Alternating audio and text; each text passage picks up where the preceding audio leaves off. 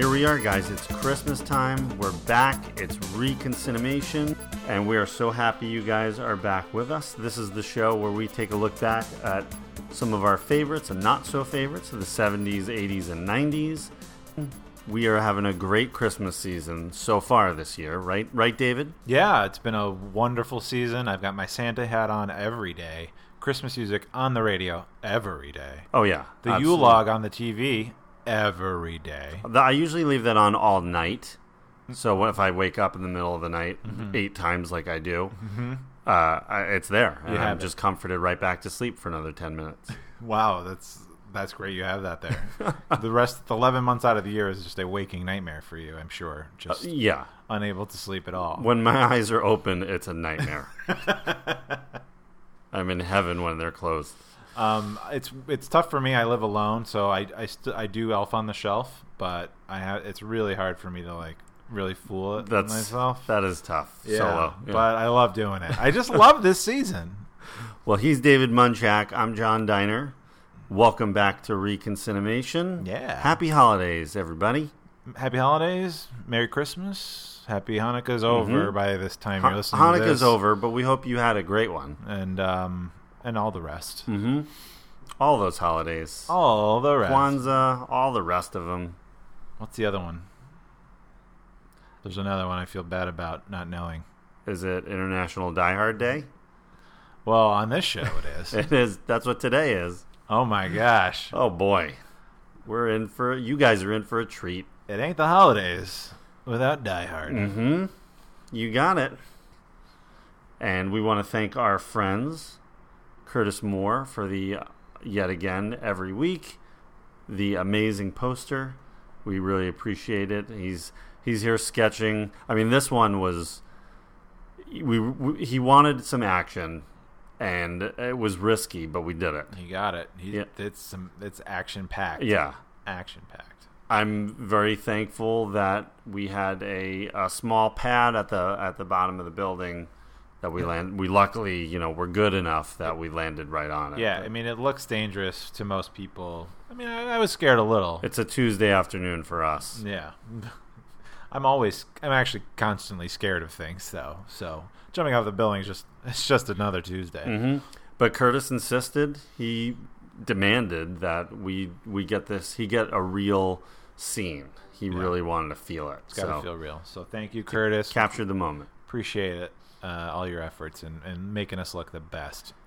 And we also want to thank E.K. Wimmer for the theme music and little bits and bobs here and there. You can check him out at ekwimmer.com. And we know EK is having a great holiday season. He tells us all the time. Yeah, he really goes on and on with a daily text. A daily text and newsletter. I'm having a great holiday season. Yeah, pictures of him enjoying the holidays. Yeah. So enjoy. Yeah. And speaking of enjoying, we hope you guys are enjoying the show. Yeah. If you can, take a minute, give us a review on iTunes, give us a 5-star rating. We'd really appreciate it. If the more ratings and reviews we get, the more the show gets out there, and it would be of great help. And that would be your gift to us. Yeah, we appreciate it. Every little bit helps. With the socials, with the reviews, the stars. So if you got a second, iTunes, tell your friends over at Stitcher. If you know anybody that works at Stitcher, you really like the show, they'd want to hear that. Everyone with personal connections to streaming services that carry our show, please just let them know directly. You love Reconcinimation. Mm-hmm. So let's get right to the show. Guys, have a listen to what we're covering today. We thank you one and all and wish you a Merry Christmas and a Happy New Year. It's Christmas Eve in L.A. But a team of terrorists... You want money? What kind of terrorists are you? Who said we were terrorists? ...have their own holiday plans. And I'm telling you, you're just going to have to kill me. Okay. We do it the hard way. But the one thing they didn't plan on was New York cop John McClane. Got invited to the Christmas party by mistake. Who knew? Do you really think you have a chance against us, Mr. Cowboy? Yippee-ki-yay, mother... And you'll have it. They have already killed one hostage. This channel is reserved for emergency calls only. Lady, do I sound like I'm ordering a pizza? Come to Papa, honey. You really an American? Only if New Jersey counts. What does he think he's doing? His job. They're using artillery on us. You idiot. It's not the police. It's him. He's an easy guy to like Welcome to the party, pal. and a hard man to kill. Bruce Willis, Die Hard.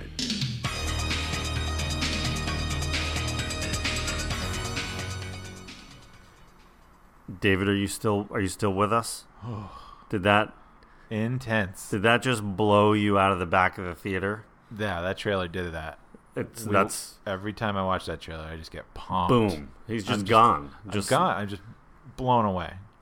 Did you see it's all like those that explosions? It's like that Magnavox commercial. Was that was it Magnavox? With the guy in the chair. yeah, and I he's think like, so. Yeah, that's like you, but you just go flying. Or is it Memorex? Memorex, maybe. I think Yeah, it was, might be Magnavox. one of them.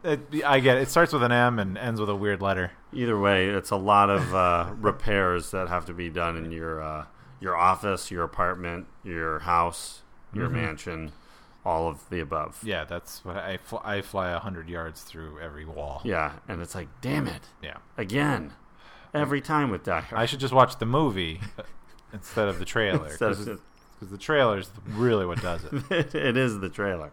The movie's great and all, but it's the trailer that does it. So we're talking Dying Hard. We are. We Die certainly are. Yeah.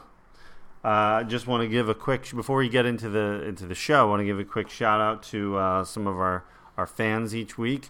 Jenny from Lawrence, Kansas. Oh, Jenny. We know that you like to listen to the show while you're doing some work in the kitchen.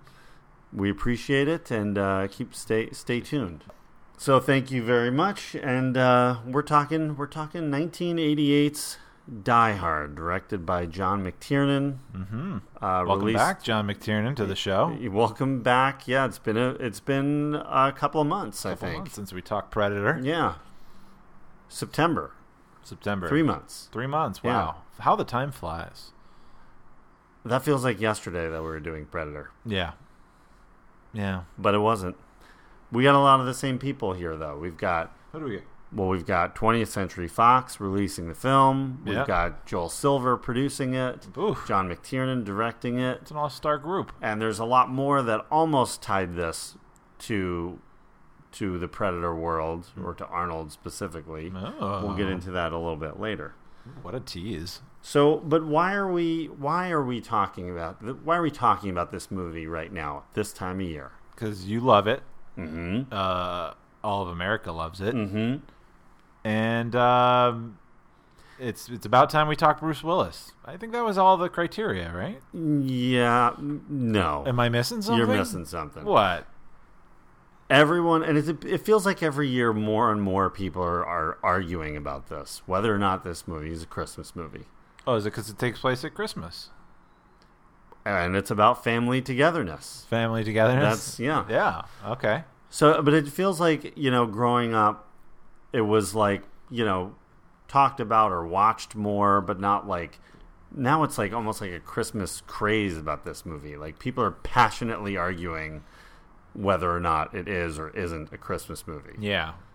And maybe it's social media that's changed that debate a little bit, but it feels like it's gotten a little more intense the last 2 years. I think it's, our generation growing up on the movie and having the ironic sort of excitement for pointless crap, like arguing about that kind of thing, and amplified by the internet and sort of taking a side on basically every issue, or liking something in pop culture. The internet? Yeah. Oh, yeah. Oh, yeah. Yeah, it does that. But I can see why this is a movie that is screened in people's homes at Christmas time. Mm-hmm. There's it meets the very minimal basic standards of Christmas in it. Oh, does it? Yeah, so I get that. I think it meets a lot more than that. Well, you'd say... I would say, here's my point of view. and a lot of other people's as well. I'm going to speak for them and not name them. Wow, but speaking for the whole group. Yes. Okay. The central point of this movie is a family coming together at Christmas. That's the whole reason he's there, why John McClane is in Los Angeles, why he's in that building, because the family is coming together at Christmas. That's the ultimate goal here. Same as Home Alone. Ugh. Okay. Same. I mean, Sure. By the end of the movie, he wants his family back together for Christmas. And it's only Christmas movies where families and people who love each other try to spend time together. That's true. So, Otherwise, I never they don't thought want of that. They don't want to be together ever, except at Christmas. It's well, I mean, I think that we will definitely have to go harder on that conversation and maybe talk about other movies in Christmas. There's ranges there's levels to a Christmas movie, and that I think we can do that as a whole debate on its own. Yeah. Well, you know what? I'm pulling out the gauntlet. I'm pulling it out of my cabinet right here. Okay. In your office? In my booth. Oh, whoop. There it's out now. I threw the gauntlet down. We're gonna meet next week, Christmas Eve, and we're gonna talk about this once and for all. All right. What's a Christmas movie? Challenge accepted. And we're gonna make sure everyone can hear it. We're doing it. We're gonna record it. We're putting it out there. Okay. We're gonna talk. Where does Gremlins rank here? We'll talk rankings of all the big ones. Where does Trading Places? Muppets Christmas Carol. A Nightmare Before Christmas. Christmas Story. Pretty obvious there. A Christmas Carol. Black Christmas. Christmas Vacation. And if you've been following us on Twitter, you've probably been seeing that we've got our 25 days of Christmas that are our countdown. So some of these movies we've already kind of been acknowledging, but we're also going to talk about what defines a Christmas movie, what makes a Christmas movie. Yeah. So is it just because it's set at Christmas, or does it have to be about something specific, something family, or the Christmas holiday itself? So we're getting in. We're getting into it. So tune in next week. You got a bonus show coming at you. That's it. Where I think everyone's going to be very excited about this, and we'll decide it once and for all. Oh yeah, probably not once and for all. I think this is the ultimate decision. Yeah. This is the final decision right here. All right, good. Well, I'm looking forward to that. But now, back to Die Hard. When was the first time you saw Die Hard? Couldn't tell you. Probably. I don't think I saw this in the theater. So you didn't get blown out of the back of the theater? No. Okay. No, but I'm sure I saw it within the year that it would be on home video, either rented, like late '88 or early '89 probably. Yeah, something like that. Back then it took like 6 months for something to come out on video. Yeah, at least I think that was the magic number in a sense. So I couldn't tell you when. It's another one of those movies that just sort of became part of my consciousness because I saw it and then I saw it a lot of times. And then it's just a thing in the background. It's like, oh, where were you when you first saw that one episode of Friends? I'm like, I don't know. We've seen them all. I was on a couch. I loved it. Friends is the best. But no, so I don't have a specific memory tied to it. But I've watched it a ton. Loved it. Yeah, it's one of those movies. I mean, it's on to this day. It's on all the time, especially this time of year. But I mean, it's on really throughout the year. It's just a movie that has a very large TV presence. Yeah, it's a go-to action movie. I remember, I think, seeing this on Saturday afternoon, with commercial breaks and edited for TV. All that stuff. Yippee-ki-yay, Mr. Falco. Is that what he says, Mr. Falco? I remember seeing it on an weekday afternoon on the USA channel, and that was the big reveal. Was Yippee-ki-yay, Mr. Falco? Oh my God! I hadn't laughed so hard since Ace Ventura. Nobody has. I did see this in the theater. Look at you. I saw it. I'm pretty positive it was opening night. What? My parents took me after camp one day, and I remember like thinking, this is a weeknight. I shouldn't be here. Like, this is a sold out, packed movie theater on a weeknight, and I feel like we saw like an 8 or 9 o'clock show. I remember it being really late when we got out of the movie. Wow. And I just felt like the movie, like I've been saying, blew me away. It was like heaven to me. It was like, Predator was probably my favorite, other than Star Wars. Predator was like my favorite action movie to that point, and then, which I just recently seen. You have just seen, which was right around like July 4th. Yeah, and so 2 weeks later, well, you end up seeing but it. I remember it clearly, like that I loved Predator, and then I saw this, and this kind of like surpassed it. Yeah, instantly. I could see that. But it was just I like absorb. I felt like I absorbed every minute of it. I just had so much fun with it, and so it was just like, come on, John, we're going to the movies, kind of thing. Like, did you even know it existed before that? I don't remember seeing any like trailers or posters. I just remember like first time it really like sunk in. I was in the theater. Got it. Yeah. And Bruce Willis. I mean, I knew of my parents watched Moonlighting, so I knew of him at the time. Yeah, I watched Moonlighting. Didn't understand any of it, but me and my brothers would watch it. I kind of want to give that show another try now and see like what does it work. I don't know. I'm sure that first season is still pretty amazing, and maybe even the second season. Yeah, but I remember that's the kind of thing of like being a kid and watching adult shows. You know, just sort of getting the cadence of humor. Like understanding like why like this is supposed to be funny, even if you don't really understand the material. Like, understand the jokes, but it's in the energy and it's in the performance. And Bruce Willis was funny. Like I mean, he's just charming and funny, and he's that guy. Yeah. So it's kind of odd to think that he became an action star just by being the funniest guy in the room, kind of. Yeah. But a serious act. Like he's an actor who's funny. It's not like a comedian. Yeah, and we'll kind of get into Bruce shortly here. Yeah, but anyway, it's just so when you mentioned Moonlighting, it's just like that's where he was a TV star, and had done films, but he was doing that's where he was. Yeah, that was his bread and butter back then. But then I'm assuming Die Hard just changed everything for old Brucey. Certainly did, and he's still riding that wave today. He sure does.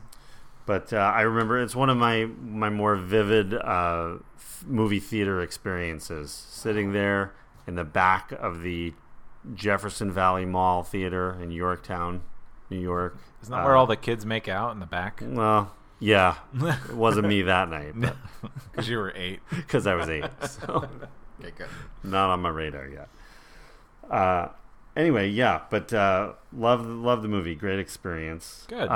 Glad you enjoyed it. Action movies in 1988. Where are we with the action genre? We kind of hit a lot of this on the Predator show, which you can find in the archives. Well, like Rain Man came out that year. There's a ton of action in that. Tons. Shootout with Dustin Hoffman. Oh my God. Working Girl. More action. Another 88. But no, you had legit things with what? Well, the action genre was kind of at a high by this point. Yeah. We'd already had the rise of Schwarzenegger and Stallone, and they were definitely at their peak by this point. I feel like I want to say the majority of Arnold's action movies had already come out by this point. Yeah. Same thing with Stallone. He had done, I think Rambo 3 came out in 1988. All the Rocky movies, all the good ones, had come out by this point. Red Heat was this year too. Schwarzenegger. Yeah. Red Heat, Raw Deal.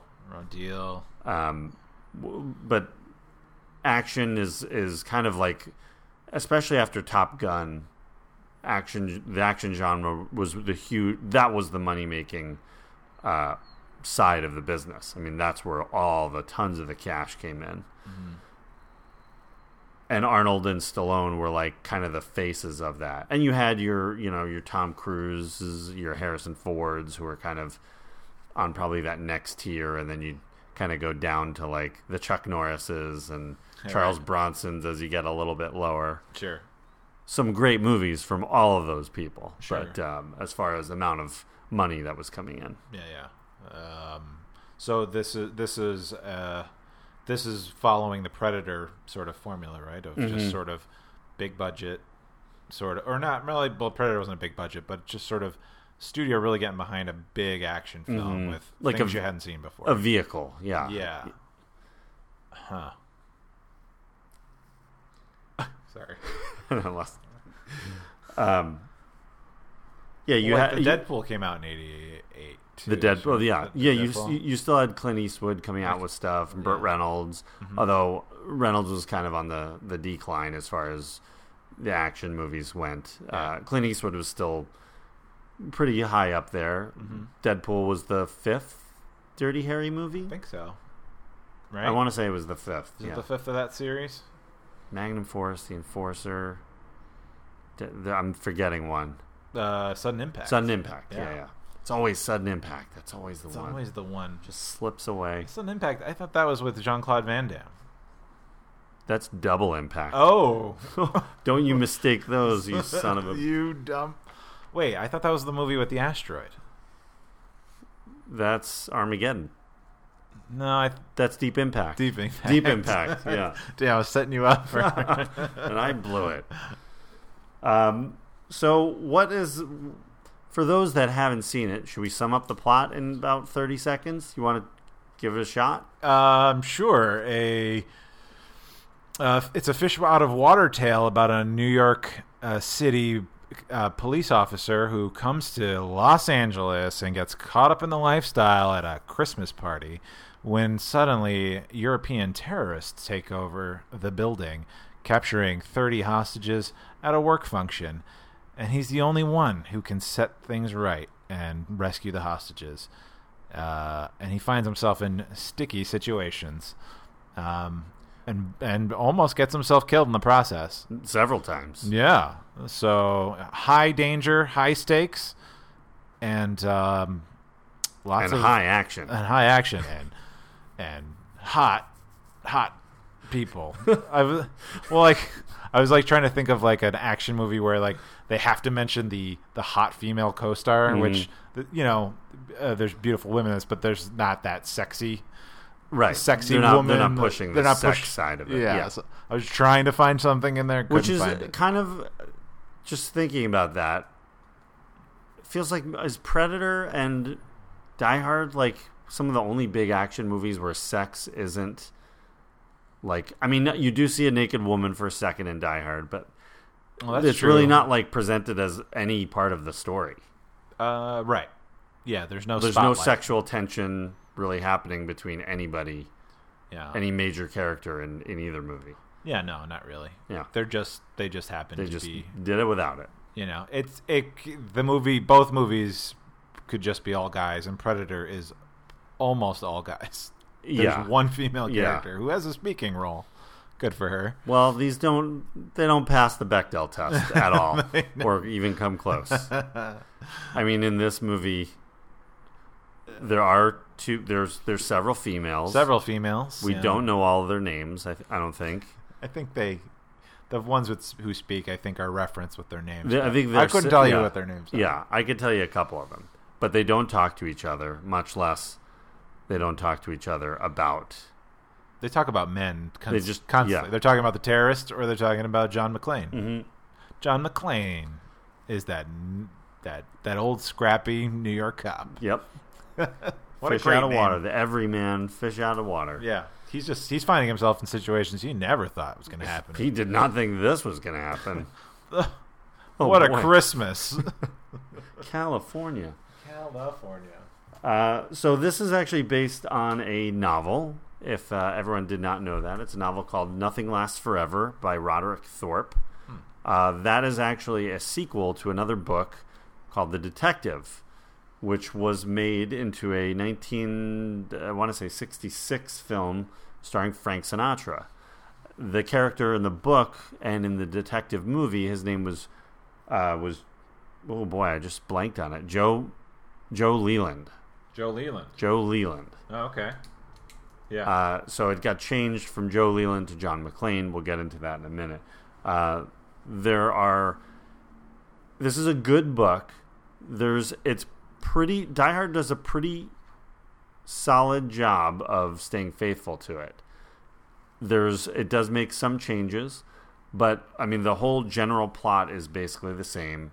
Guy trapped in a building, fighting terrorists, a lot of action, jumping off the roof, like that's all in the book. Wow. A lot of the major sequences are in the book. I see. They do tweak a little bit why he's there. It's not his wife. He's an older police officer who is pretty close to retirement. He's coming to visit his daughter at an oil company, not the Nakatomi company. Mm-hmm. It's like a Texas oil company. And while he's there, the terrorists are getting involved because there's been corruption happening and some embezzlement and that his daughter's kind of tied up in.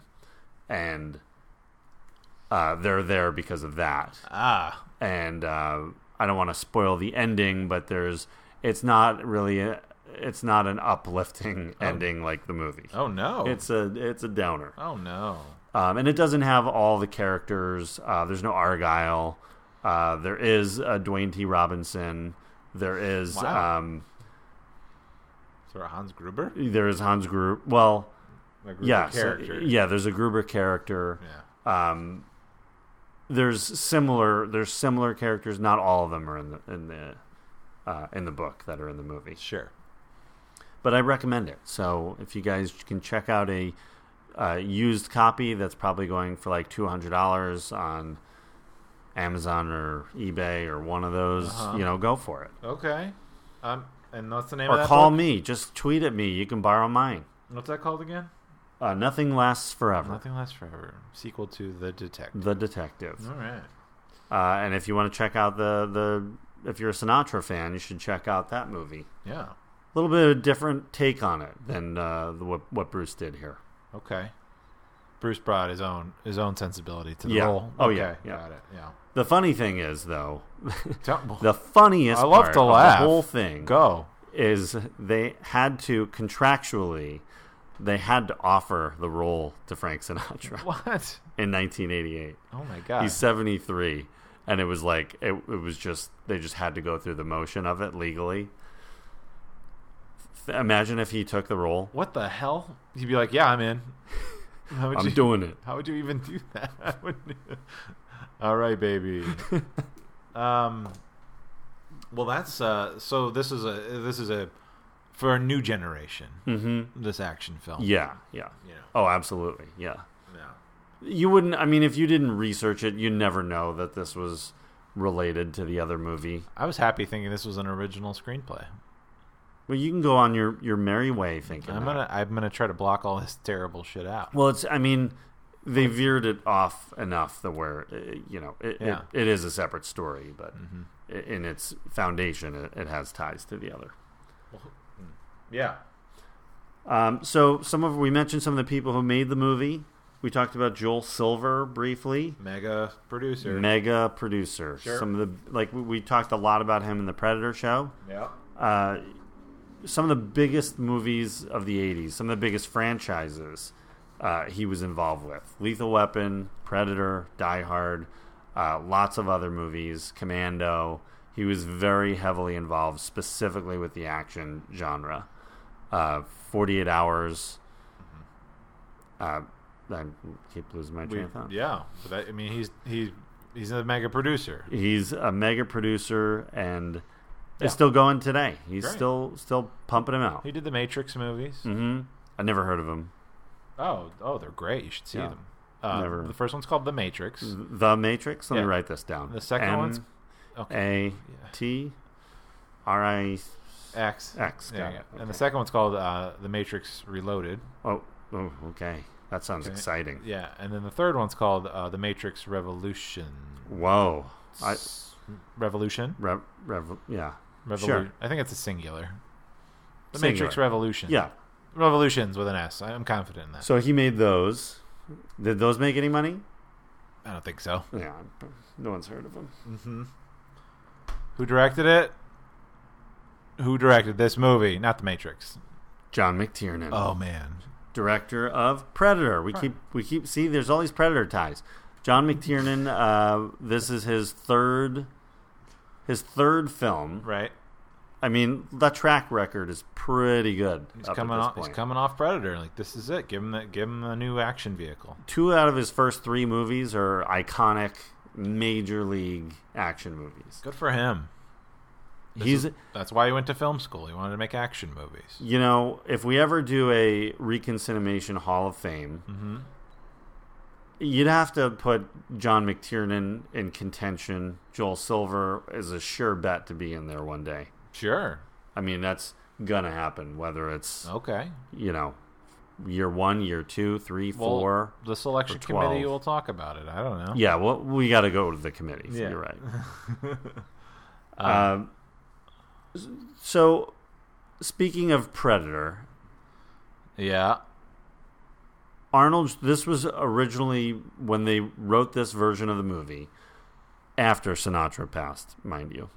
It was a vehicle for Arnold. It was another. It was really being written for him. It was redrafted as a sequel to Commando. So the original intention was for Arnold to be the guy, and he's going to play John Matrix. I'm assuming with the wife or ex-wife storyline in here. Yeah.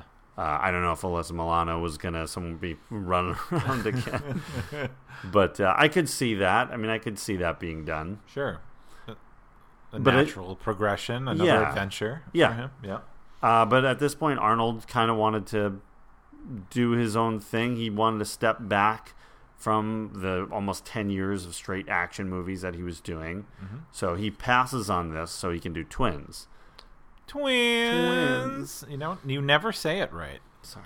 Well, could you imagine Arnold crawling through air ducts? He'd never fit. He's just too big. Those shoulders and those arms, forget it. Yeah. So it just automatically doesn't work. Yeah. Like, This would have never worked with you can't Arnold. do it. No. No way. I would laugh. How ridiculous this movie would be with Arnold Schwarzenegger. Bruce Willis. What's his deal? We talked about Moonlighting, but yeah, he was mostly known for kind of lighter comedic roles. Funny guy. I remember seeing him as sort of the villain of the week on an episode of Miami Vice. Oh, really? And somebody, like, the last scene of the episode is he's arrested and he's getting they're about to put him in the police car, and his wife just walks up and shoots him. Oh my god. I was for some reason that really disturbed me. Miami Vice has some really dark episodes, and that was something that just there's something about him being, even though he's a villain in the episode, he's handcuffed and defenseless, and for some reason that really struck a chord with me. I would think so. Yeah. As a 6-year-old. Once you're a kid, yeah. You're a child watching Miami Vice. It's like the opening part of Scrooged, where he's playing his version of Christmas, and he's playing all the kind of fucked up little sequences that where they pull up, the one car pulls up to the other, and the guy pulls out a shotgun and shoots at the camera. Disturbed me. That's just is that the opening sequence of Scrooge? Well, not the opening, but that's his when he's presenting his presentation of his pitch for the Christmas special. Oh yeah, it's all these it's really terrible messed things up that go on in the world, and you need to watch this Christmas special to feel better. Exactly. Yeah. I got confused there for a second. So Bruce Willis is actually making Moonlighting season 4 while Die Hard's being shot. Whoa. So, talking about a crazy schedule, he would shoot Moonlighting at the Sony lot during the day, and when he'd wrap from Moonlighting, he would go over to Fox and shoot Die Hard all night. He was working 24-hour days for I don't know how long, but oh my lord, that's an insane schedule. Yeah. I don't know when he slept.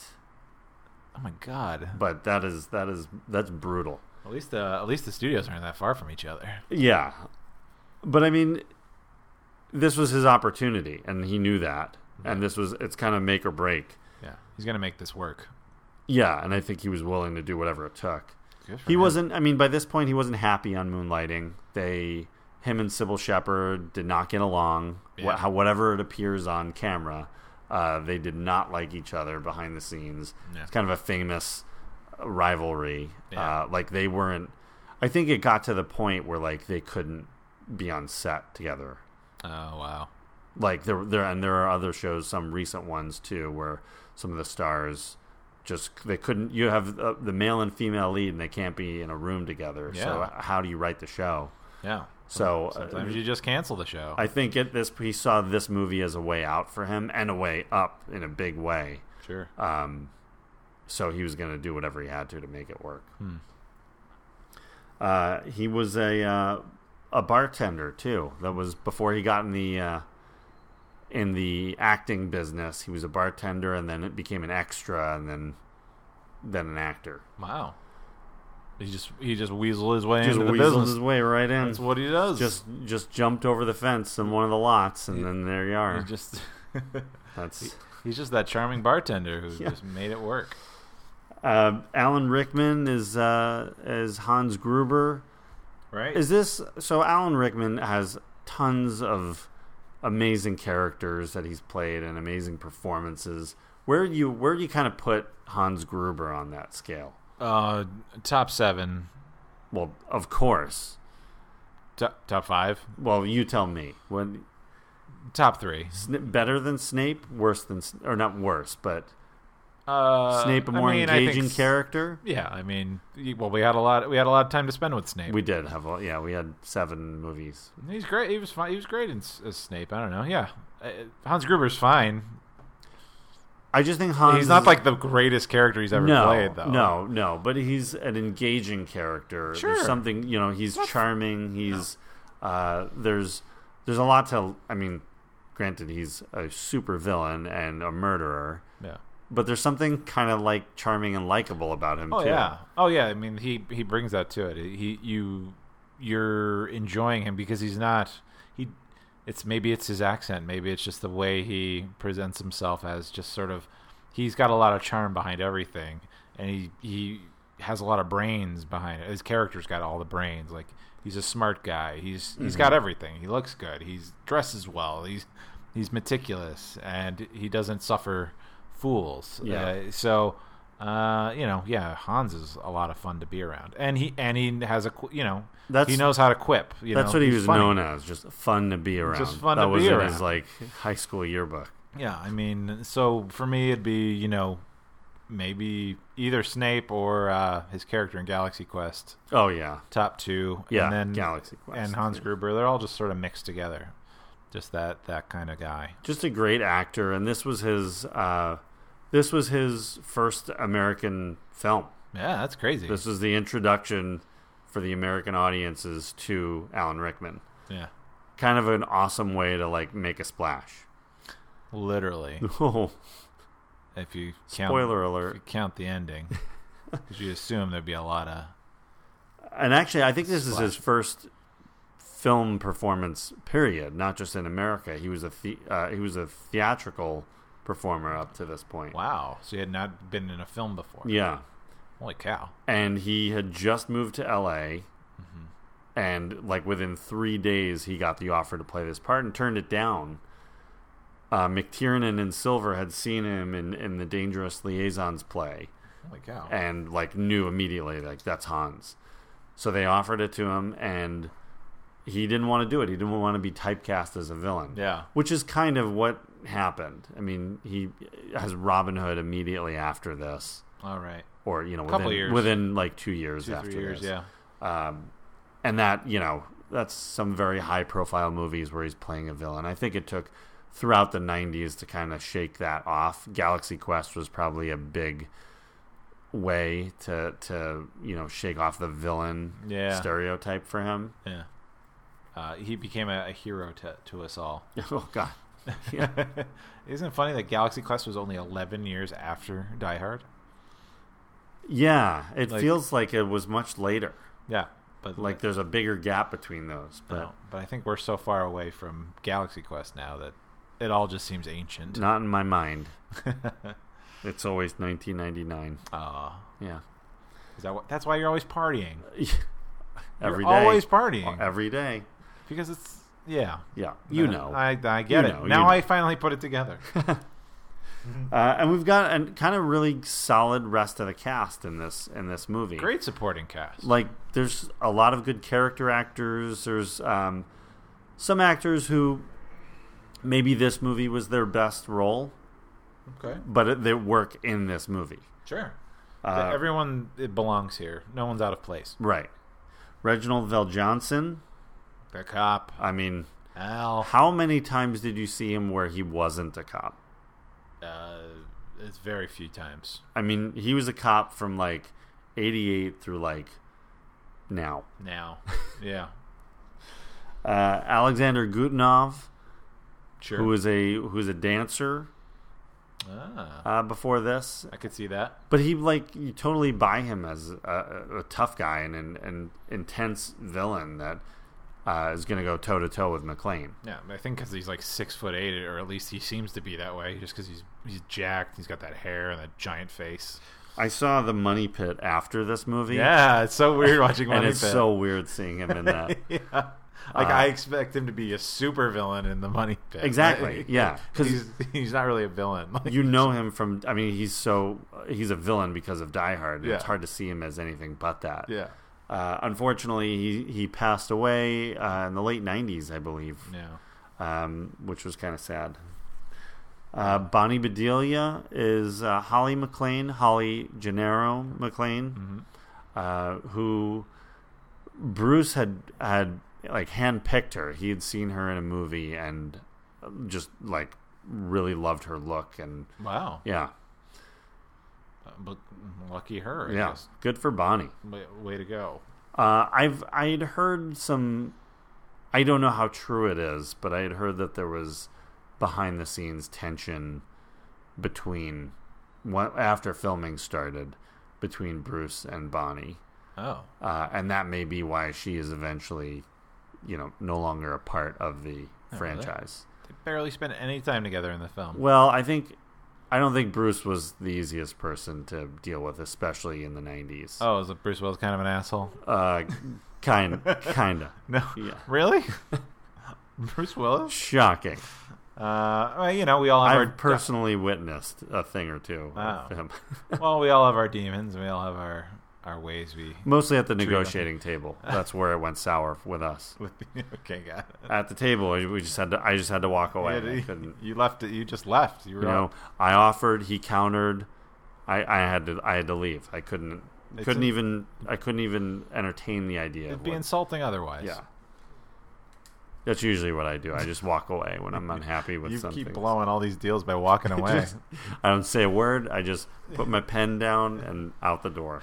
Never to be seen again. To my limo, off into the Sunset Boulevard, and then I make a U-turn. Don't tell them where our studio is. I didn't. That's why I make the U-turn, so they can't follow us to it. Who else is in this movie? We've got Hart Bachner, who is fantastic. He may be my favorite character. He plays the LA guy, Ellis. Ellis, yeah. Yeah. He's so smarmy and it really because if you've seen Hart Bachner in other movies, he's nothing like Ellis. Oh, really? And he does a voice on Mask of the Phantasm, Batman, the Mask of the Phantasm, the animated film. Okay. Anyway, but that's one of the things that I've heard his voice in. Mm-hmm. But he's been on other shows, and he doesn't without the beard and without that kind of slick asshole kind of attitude, you don't even recognize him. No kidding. But so great. A couple of friends and I used to just quote Ellis lines back and forth during class and stuff. Hans, Bubby. I'm your white knight. James Shigeta is in this. He was more of a character actor. He was in the Battle of Midway, the film. He also passed away a couple of years ago, unfortunately. He played Mr. Takagi? Mr. Joseph Takagi. William Atherton, who is a world famous, was known as for playing assholes. Well, he isn't one in real life, and I'm I think sure he's quite charming and lovely. Well, the bummer is between Ghostbusters and this And Real Genius. it was like one after another, and they're all big movies. He kind of, I think, stepped back from acting because he was typecast. Oh. It was really hard for him to find roles. No one would buy him as like a nice guy. Yeah, like the dad in something. Yeah. Like the loving father guy. He's just always a douche. But he's so good at it. I mean, he had a talent for playing those kind of roles. Yeah. Paul Gleason, who plays Deputy Chief of Police Dwayne T. Robinson. Mm-hmm. If they sold Die Hard action figures, I'd probably buy a Dwayne T. Robinson one just to have it. Oh, God. Just to know that they made an action figure of Paul Gleason. Well, sure. He deserves at least one. He was obviously the principal in The Breakfast Club. Yep. That's probably his highest profile film besides this. But I always remember him from... Do you remember those 2 Ewok movies? Those Ewok Star Wars movies? I never watched those. I had them on beta. Uh-huh. The Battle for Endor, and I think it was like The Return to Endor. Uh-huh. And He's in both of those? I don't remember which comes first. I haven't seen them in about 25 years. Uh-huh. I know his character, he's like the father to like a kid. The kid's the main character. Uh-huh. And he like dies. Oh. And she like he gets shot by stormtroopers or something, and she like finds him, and they're on Endor. Yeah. And she finds him, and like he like gives his death speech. And as a little kid, that was another one. I was just like, I always tugged my heartstrings. Oh man, yeah. So I kind of was introduced to him as like the fatherly, sweet dad, not having seen Trading Places or this or right. Breakfast Club till a little bit later. But, yeah, he played Jeremy Tawani. Oh yeah, And you remember Jeremy. Yeah, Jeremy. I've never seen him. I'd never seen that movie. I bet they're on YouTube. I'm sure they are. I probably don't need to go hard. You don't need to like devote 4 hours of your time to those 2 movies. Good. I'm watching Ozark right now, so I'm blowing through that. Do you think there's a reason those 2 Star Wars movies have kind of been forgotten by time? I just think it's probably just it's too good. Unless I know you were a member of the Wicket fan club that was around in the 80s. I was a Wicket head. Yeah. Yeah. Are you kidding? For 3 years in a row, I was Wicket for Halloween. 3 years. And you were talking about bringing it back this year. Yeah, I mean, this would have been the perfect year to do it. Well, then you got to see those movies. Well, I guess I should. Between Wicket and Paul Gleason, come on, you got to be there. Is Wicket in those movies? Yeah. Oh my gosh. Well, that's the starring the Ewok. girl, the little girl, like joins up with the Ewoks to fight back. All right. And I think there's some monster or something. There's a big monster. There's got to be a monster. Got to be. All right. Anyway, enough of the Ewoks. We've got anybody else? Clarence Gilliard Jr., who is also better known as Walker Texas Ranger's sidekick. Oh, definitely check that show out if you haven't seen it. Mm-hmm. It's a real piece of heaven. I never sat down and watched Walker Texas Ranger, but I do remember watching Conan. The Walker Texas Ranger lever. Yeah, the lever, and he would just pull it randomly, and they'd show clips. Funny. I love that stuff. So good. Highly recommend. Guys, take a minute out of your day to check out the Walker Texas Ranger lever from Conan. For Conan. Conan O'Brien. When all of his show archives are going online very shortly, I'm hoping that they have the rights to do those clips too. Yeah. That you can just watch episodes and with the full like clips of everything. Oh my god! Also, check out the opening credit sequence to any Walker Texas Ranger episode. Just brilliant. Oh, all right. Is there a lot of kicks? There's a lot of spin kicks. There's a lot of them. But he's the guy in the show. Like he doesn't really do anything. He just kind of repeats information to Walker. Walker, they took her. They kidnapped Jane. The stuff we just saw on screen. Yeah. He just narrates. Yeah. Because he's like another cop, right? He's his partner. Yeah, he's a ranger. But like Walker will come in and like kick everybody's ass, and Yeah. then Clarence Gilliard will pull up in the van then, and like, get arrest out. them. Like, yeah, you did great. Yeah, he'll arrest them. He'll throw them in the van, He's got to do all the paperwork for Yeah. Walker. and then they end every episode like at the bar with a joke. You know, Of course. those are the days. Yeah. Solid cast. And rounding out the cast, Agent Johnson and Agent Johnson, The Johnsons. the Johnsons, no relation. Grandel Bush and Robert Davi. Robert Davi from The Goonies. Everyone knows him Yep. from that. Sure. Both these actors were in License to Kill, James Bond movie, the final Timothy Dalton James Bond movie. Saw that in the theater. I did too. That was the first James Bond movie I saw in the theater. Same. And I've only seen a few in the theater. That's probably the first James Bond movie I saw start to finish. Oh, really? Yeah. And then probably... You're a Bond head. Nope. And it's probably the... I don't know... From start to finish would probably have been the first Pierce Brosnan one after that. Mhm. So yeah. So 2 in a row. So right in a row. Yeah. Like I was in, and then after Brosnan, I've avoided what's his face. Daniel Craig? Yeah, just avoiding it. I'm kidding. I What- love Daniel Craig. Stormfall. What's it called? Storm What the hell's the Shadow. Storm Shadow? Yeah.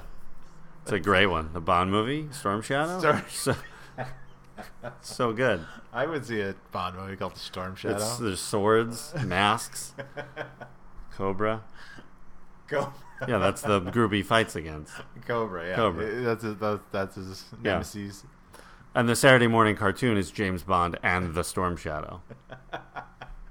They're still making I that. love that theme song. Storm Shadow. Yeah, and Grandel Bush was another character actor. He's in a great movie, a great Dennis Hopper movie called Colors, also in, I believe, 1988 as well. That could be right. That's a great movie. We will cover that on this show. It's about kind of the police, the LA police, and the gang wars going on in the 80s. But it stars Sean Penn, Robert Duvall, and Grandel Bush is one of the gang. Wow. I don't think he's the leader of one of the gangs, but he's like the second in command.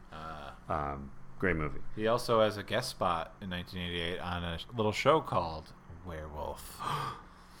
You did it. You brought that word up.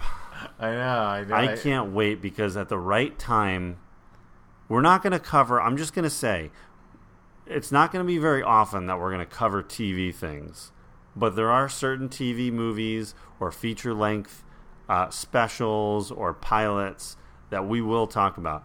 1987's Werewolf is one of them. Okay. It's one of Fox's very first shows. Nobody remembers it but me and like 5 other people. But the pilot, which I made David watch, is great. The pilot's great. It's pretty good. The show, not so much. But we're going to cover that at some point. At the right time, I'm going to spring it on you guys. I mean, and then could we, if we're doing TV movies, what about Mr. Boogedy? Did you ever see Mr. Sure, Boogedy? Oh, yeah. man. Everyone knows that one. Didn't you ever see that? No. All right. Who's in it? Oh, who's in that? Richard Mazer. Oh, yeah. Richard Mazer. Mimi Mhm. Kennedy. Mm-hmm. David Faustino. Oh, I'm there. Sold. I think it's a family moves into some town and they're spooked by some local urban legend called Boogedy. That's all I remember. Do you miss the movie of the week, though? Remember that? Like Sunday night, like ABC movie of the week? Not really. I didn't really... I didn't watch... I just kind of watched my half-hour show, so I didn't really watch a lot of... I mean, I guess there's no need for movies of the week now because you have so many shows, but... Oh, you mean like, do I miss it like they should be doing it now? Mm-hmm. No. There's no such thing as appointment television anymore. No. It's gone. So, it's dead. You just release... Like Netflix, just release movies that you don't even advertise for, and it's just there. It's just there, yeah. It's just... Like, Yeah. Here's some crap. We don't... We're not even going to bother with a trailer for you. Just watch it. We're not going to tell you about it ahead of time either. It's just going to be there. Yeah. We're going to use algorithms. Algorithms will That's solve it. everyone's That- problem. That will. So let's get back on topic here. So Die Hard. Die Hard. We talked about the development of it. We talked about how the novel and how they, it morphed from the original book form into a vehicle for Arnold. At one point, Clint Eastwood owned the rights to Nothing Lasts Forever in the early 80s. He eventually let that go, but so there was some interest from him. If you love something, let it go. Yeah. And that's what he did. Yeah. Got to do that. But there was there was a lot of lead actors, like A-list actors, who they offered the John McClane role to, who turned it down. Want to go through the list? Yeah. Yeah, I do. Separately from Arnold and Clint Eastwood, we had, of course, Stallone. Sure. Now, trying to picture these guys in this role, and would it have worked? Stallone, too. Getting those air ducts, I don't know. How you Yeah. doing that? Just too thick. Too thick. Too big. Richard Gere. He'd fit. But yeah. Yeah. Wouldn't have bought. I've never seen anything with Richard Gere holding a gun, have I? Officer and a Gentleman. He's done a few cop movies. Oh, that's right. Yeah. I don't watch those movies. Yeah. The Richard Gere cop movies. If it's got a gun, David's not there. No, I'm not into it. Burt Reynolds. Oh, A little too old, I think, by this point already. probably. Harrison Ford.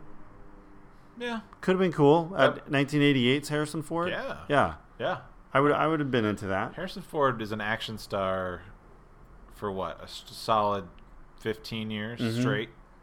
More or less. I mean, he does other films, but leading up right to about Air Force One in 97. He could do it. Oh, he definitely So could have done 88 this. Yeah. Harrison Ford? Yes, please. Don Johnson.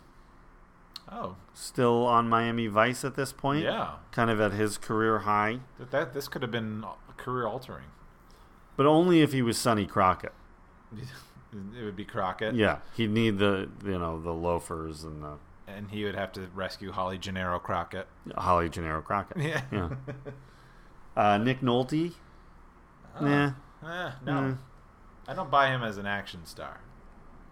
I went through a long phase where I didn't buy him as anything.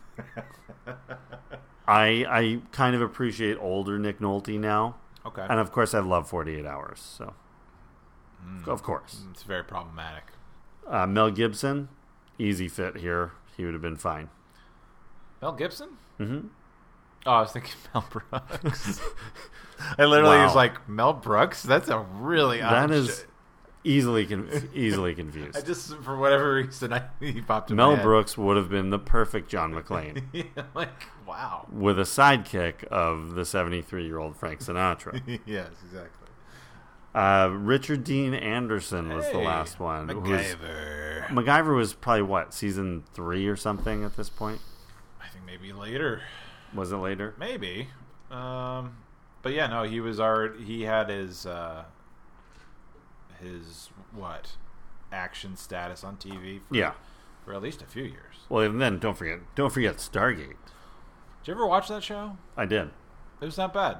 I watched It that a was little bit. okay. Yeah. It was very low budget. Procedural sci-fi, low budge. Nothing. I struggled. I watched the pilot of it. I struggled with the transition from the movie to the show. Oh, well. I was like, what? They just undid some things from the movie, and You got to make it your own, you know? Yeah. You can't just be... And I struggled with anyone replacing Kurt Russell. Can't be done. So strike against MacGyver. Yeah. Okay, yeah, MacGyver, third season, probably just about. Oh, did I have that right? Well, yeah. Finally, something you have right. The studio was... So after all these guys kept turning down the movie, they really struggled with... They were starting to panic about who they were going to get. Yeah. They ended up making a deal with Bruce for $5 million, which was unheard of. That's insane. It was huge, especially for a guy who hadn't really done an action movie. Yeah. He'd done a few movies, but they were comedies like Blind Date. Blind Date and Sunset Boulevard, I think, with James Garner. Oh, okay, yeah, sure. I'll take your word for it. Yeah. So, not major movies, but they kind of rolled the dice. $5 million. Leonard Goldberg, who's the head of the studio, supported it and justified the cost of that, that dollar amount. Like, this movie hinges on this actor, so they deserve to be paid, accordingly. Yeah. Well, all right. It wasn't like a movie there was like equal time between actors, Yeah. And I think they only spread out really the moonlighting schedule and Bruce's availability kind of helped the other roles because they needed to film other stuff. So they had to beef up the other characters a little more, which is part of one of the best things about the movie is the ensemble. There's Bruce and then there's the ensemble after him. Right. But they all, seemingly have like almost equal time amongst themselves. So we got that going for it. I'm so sorry I blanked right there. I don't know what to just like looking at you like, yep. But they, when they marketed the film, they were a little nervous. So the first posters don't have Bruce on it, or not marketed after it came out, but when they were like starting to put together the promotional materials while they were making it, there's no Bruce in the posters because they're like, if this doesn't work, we're not gonna highlight. We're this gonna guy. try to hide him as much as we can. Sure, yeah. So we'll just put the building with the explosions on it. And the first scene that he filmed was him jumping off the building. Oh wow! And he was kind of like questioning why they would do that. To start, he's like, I'm not there with the character yet. And they were like, well, if something happened, then we wouldn't have to reshoot the whole rest of the movie. Holy shit! We could just reshoot this one scene. That's brilliant. That's quite economical. on Yeah, their very. part. If something happens, Very studio-like. yeah. Oh my gosh. Originally, in the original draft of the script, the movie or the story was going to take place over 3 days, like it does in the book. McTiernan made the decision to model it after he had just seen A Midsummer Night's Dream, and where it all takes place in one night, and kind of that triggered him. Like no, let's just condense it to one night, tighten up the story, zoom through it. Mm-hmm. I think that was a great choice. My personal opinion. Oh yeah. Do you have anything bad to say about this movie? No, by the way, nothing. I was gonna say like, Not a thing. You're like, I well, love every minute of it. I mean, I don't know what you think, but I think it's a great choice. Nakatomi Plaza is actually Fox Plaza in Century City. 20th Century Fox. 20th Century Fox. That's their headquarters. Yeah. They had just built this building and took advantage of the construction to use it for filming. Yeah, brilliant. So they could basically everything was together. There was almost nothing done off the lot, really. That's amazing. Yeah, very convenient. Yeah. The level where that's like under major construction in the like kind of the first part of the action sequence of the movie. Yeah. Apparently that floor was Ronald Reagan's floor. Supposedly, he had offices in that building. Really? Yeah. Huh. The president may have been right after he was coming out of the presidency. Oh. Yeah, So- I don't even know what Reagan did after he left the presidency. I don't think anybody really knows what he did. I'm sure he did a lot of things. I'm sure he just did great things. Oh. So he just had his offices for his. Well, I mean, he was in Foundation. Hollywood before politics, and I think Sure. always had some kind of, he still had roots there. So Oh, okay. I was watching the movie and I'm like, oh, geez, like, whose office did this become? Like some accountant? Like, this is where John McClane's bloody feet were. Like, I've been in that building many times, and I always wonder. I'm like, where was this in the movie? Yeah. Like, I wish I could go back there, but. Is the main entrance still kind of like The that? main entrance is really similar. So when you walk in, and he would walk like straight to the security desk. Yeah. That's not where the real security is. Like the real security is to the left. Oh. I'm giving away trade secrets here. But those elevator banks are like exactly like that. They didn't move those. The inside of the elevator matches. Oh, really? Yeah. Still? Yeah. I guess it But would. they haven't like remodeled it since then. Yeah, why would you, I guess? Yeah. 30. It's only a 30-year-old building. Yeah, that's all. It's only 30? Yeah. Dirty- And the 30. plaza where Argyle pulls up is, that's Yeah. still all looks the same. Neat. And for a while, I think they were, when this movie like first came out and it was so popular, they had a lot of people, like fans, coming up and taking pictures of the building and trying to get in. And they had to kind of beef up the security. Oh, yeah. Security is pretty intense in that building, but I bet. so nobody try anything. I Don't. No. It's not going to happen. Okay. No problem. Wow. Well,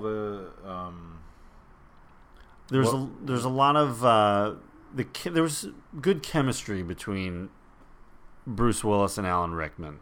Sure. Yeah, they're very charming together. There's a lot of their dialogue was loosely scripted or not scripted at all, and they just kind of came up with it. I mean, I think they had the plot points to hit, but as far as the like word for word dialogue, a lot of that came, from them. Wow. One question I had about the sequence where they confront each other, where he finds Hans and Hans pretends to be Bill Clay. Oh yeah. One just maybe I missed something, but do we ever see? Maybe it's a deleted scene, but how does Hans know the name Bill Clay? I mean, do we just assume that he saw that board where? Yeah, I think there's probably whatever coverage they shot of him noticing that board before, it just makes it clunky. Yeah, probably. And probably telegraphs like, well, we're showing you looking at this, therefore it's important. Mm-hmm. Oh, well then he made it work. Like we can just because McClane sees it, we know he's smart enough to have noticed it and take note. So I'm sure it does not work if you set that up. Yeah, I always thought there was like a scene where he had maybe a confrontation or was using that guy's office for something, or right. There was some kind of tie to that. Yeah, it's just too hyper specific to it to really be anything probably other than looking at that sign. Yeah, the directory sign or whatever. Yeah, it would have just been clunky to show it. I agree. Because I don't even think it shows up like even in the background of a shot or anything. No, like, that's what I mean. I've looked for it and you don't see it in any other spot. Yeah, because if he was walking at least away from it, you could make that leap again. But this might be the biggest flaw of the movie. Right there. Right there. Maybe the only flaw. Well, no, yeah. What, you got something? There's a lot of smoking in this movie. Well, yes, a lot that's of smoking. true. But of the day, that's what they did. True or false, John? True or false? Okay, go. I'm ready.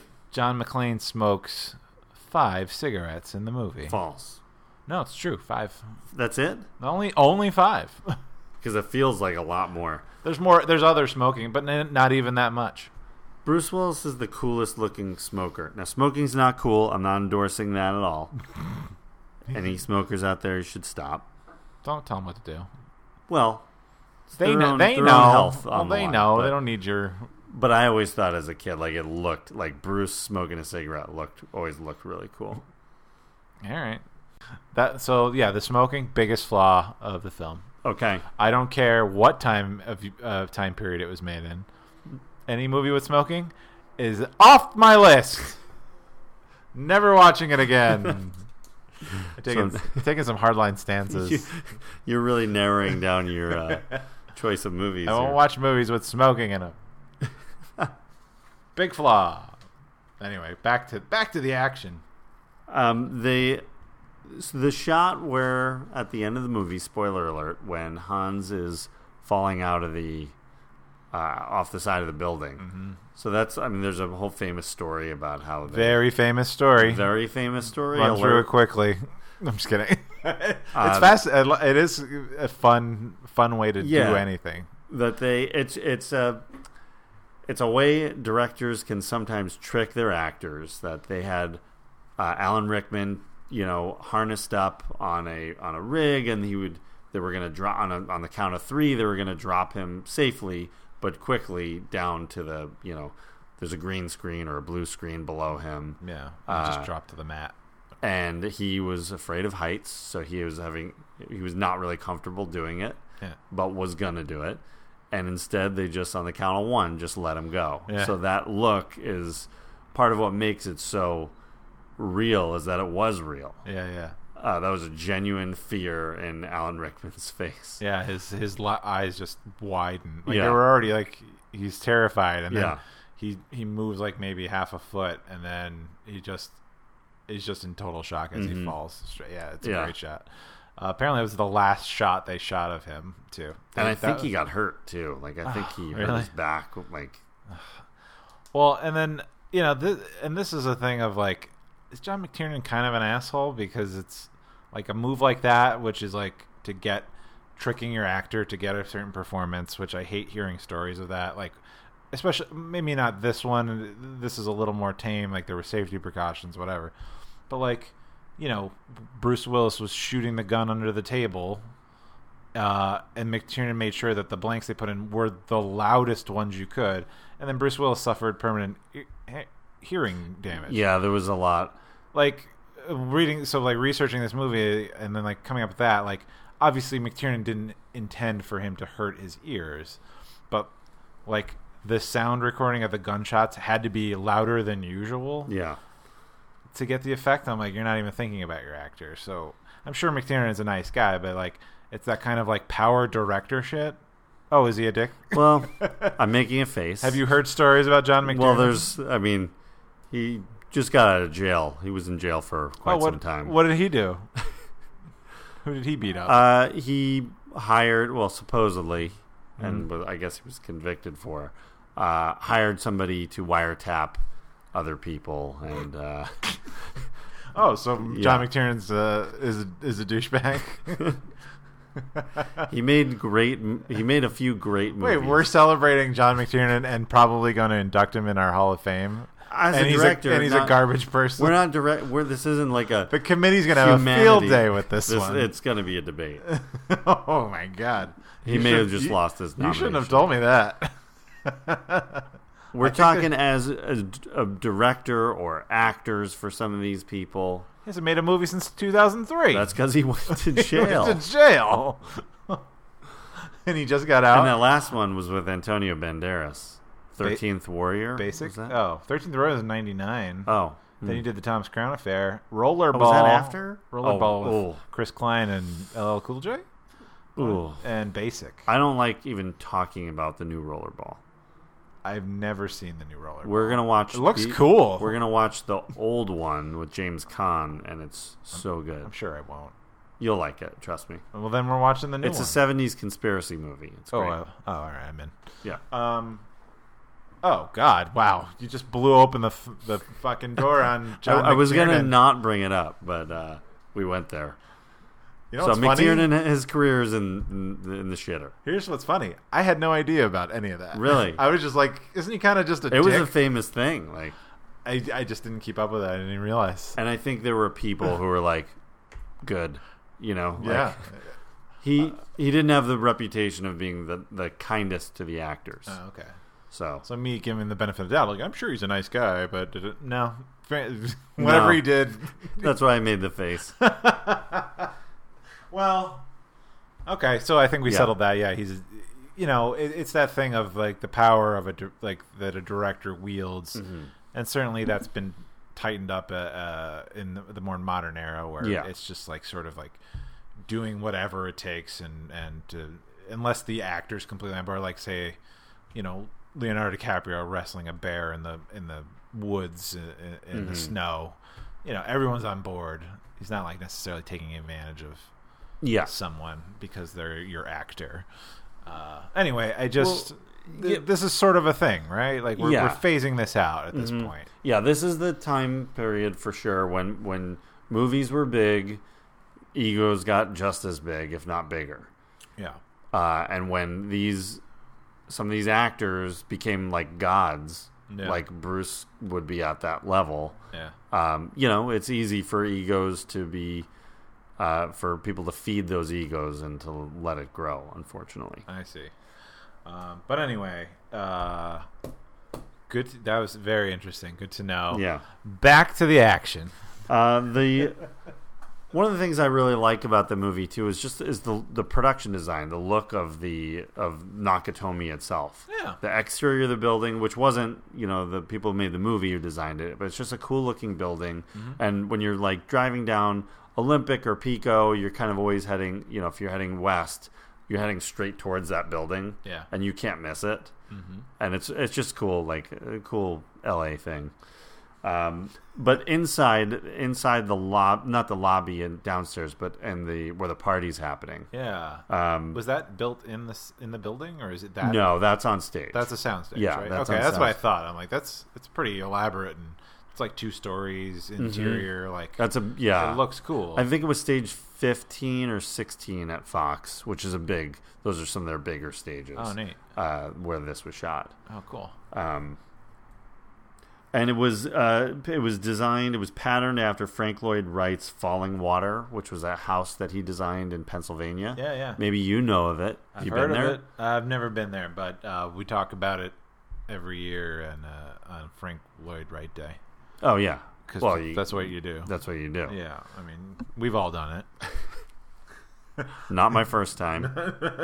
But no, I'm aware. I'm aware. With there's a waterfall, and that's kind of lifted right from that. Got it. That house. So Very Japanese. yes, I mean, it's got a Japanese Well, yeah, feel. I mean, it's yeah. a Japanese company. There's Japanese, yeah, you know, design elements all over the place. absolutely. Yeah, I wasn't. It sounded a lot more sarcastic than I meant to be. Sorry. It's fun. One of the little subtle funny things that I caught this time around on the movie was Takagi's little subtle jabs at like America. Like what? When he makes that joke that like Pearl Harbor didn't work, so they got the Americans with tape decks. Oh, that's right. Yeah, yeah. And then later the password is Akagi, which was the ship that one of the ships that was very big in World War II and with the Japanese army. But Right. yeah. Huh. Good call. So yeah, a lot of Good call. little caught that this time. Little gems You you, never- find the more you watch it. You never really picked that up on. No, Until, I mean I heard the line, but I didn't really think about it. yeah. It's a little clever. A little too clever. Michael Kamen's score, which is Kamen. Kamen. That's what I said. Oh, okay. Michael Kamen, Kamen. the late great Michael Kamen. Oh, R.A.P. His score was this is one of my favorite movie scores. It's great.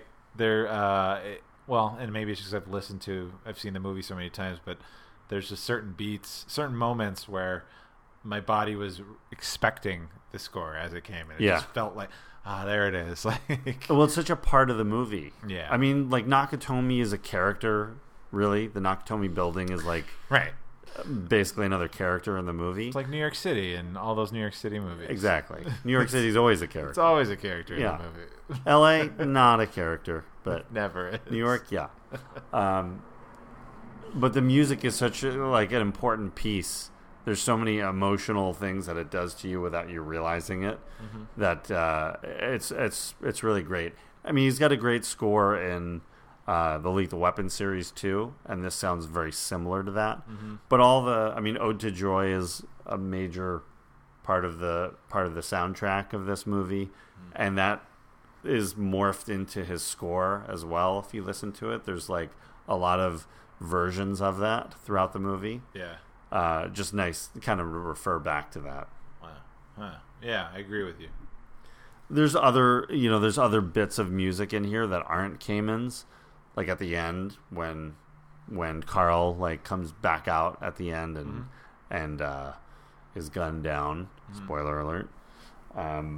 That score is from Aliens. Oh, really? Yeah, it was temp music that they put in. Huh. James Horner's score when not Ripley, but when Bishop's flying that plane and they're escaping the planet. That was that. That was the temp score. That was the temp score, and they're like, "This is pretty good. Let's just leave it." I see. I mean, they owned it, so Yeah. Oh, neat. yeah. Huh. And then all the Christmas music and the Christmas jingles, and keep reminding you of that Christmas Hey, in Hollis. this Christmas in Hollis, one of my all-time favorites. I'm sure it is. It is because of this movie. Right. Who doesn't listen to Run DMC on Christmas? That was a hard single to come across when you were trying to buy the tapes. Oh, yeah. According to my brother back in the day. Well, and then this score, like most of the releases of this score have just been Michael Kamen's music, but recently there have been other versions that had all the rest of the music too, which would be tracks. Cool. Neat. Yeah. Huh. Soundtracks, love them. Mm-hmm. So, what makes this movie work in 2018 versus all the zillions of action movies that have come out since then and imitated this? Why do you think this stands up still? Like you're putting me on the spot here. I'm putting you right on the spot. I know what I think. It's one of those things.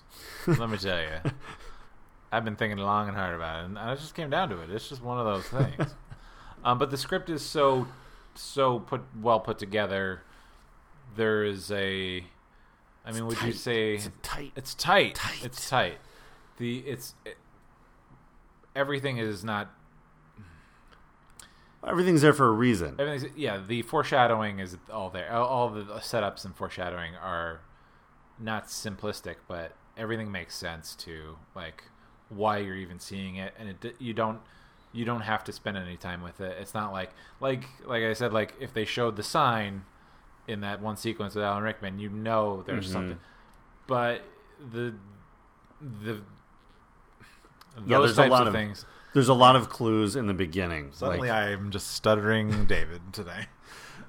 There's a lot of clues like right in the beginning of the movie. Like they're dropping them pretty heavy. Yeah. Which the first time you watch it, obviously you don't know that they're there. Yeah. You don't know that you feel important. the payoff later, but you can appreciate it the more. I think the more you watch it, the more you kind of see all the stuff with the pictures and the watch, and there's everything with Argyle. Like there's so much like just kind of laid out right in the beginning, and that's a solid screenplay. Right. That's putting all that there. Yeah, it totally works. It's not like sort of like where I think in modern movies where it's like, well, we got to make sure we do this part. Let's telegraph it. Mm-hmm. Like this is a thing. Like they make a bigger deal of like slamming the photo down because we got to look at that later.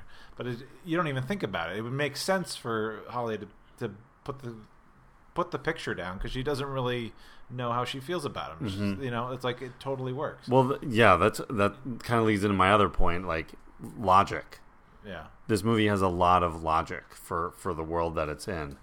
Mm-hmm. There's everything makes sense. Everything these characters, if you just look at each character and their motivation and what they're doing, it makes sense.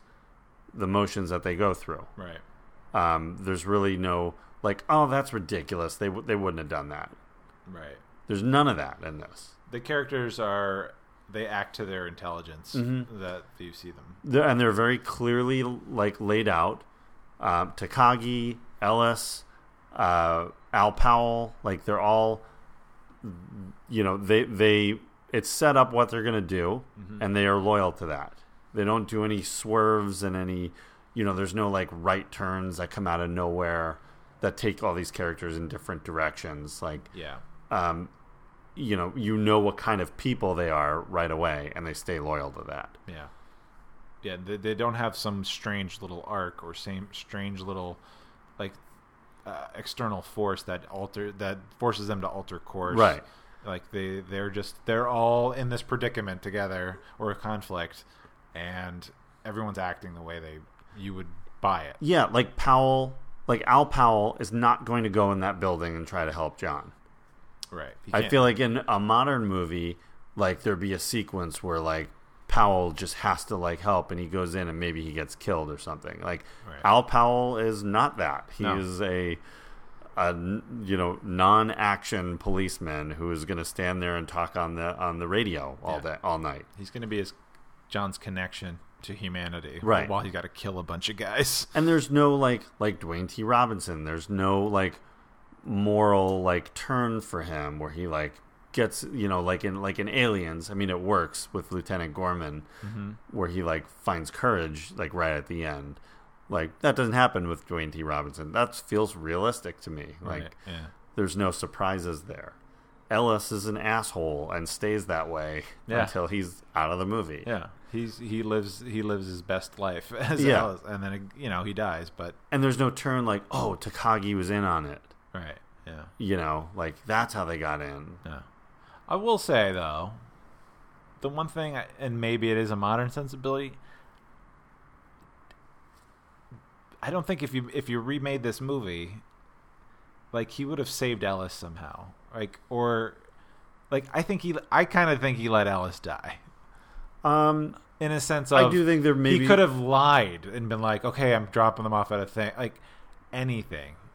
I get it, like it makes sense in the script, but I think this is the one shaky part. I'm like, oh, he does kind of let him die, knowing for him it's the greater good of like he needs to do that, like to protect everyone else. It's not like he's got to do this so they don't get whatever they're after, but because obviously it looks like the building could be that many detonators, the building could be destroyed. Oh yeah. So I get that, but I feel like he kind of let him die. Like I didn't buy Powell believing it, and I didn't really. And it's probably just the modern sense of it. Maybe. I mean, I don't think he was bad. I just think like he made the wrong. It's a bad choice. I think it's a bad choice for McClane. I'm not going to say I'm not going to say this is a perfect, flawless film. Yeah, no, I'm not trying to point out flaws, but I think this is the one thing I kind of had an issue with. Like, I didn't believe Al and John at that point. Like he had to do this. Yeah, I could see that a little bit.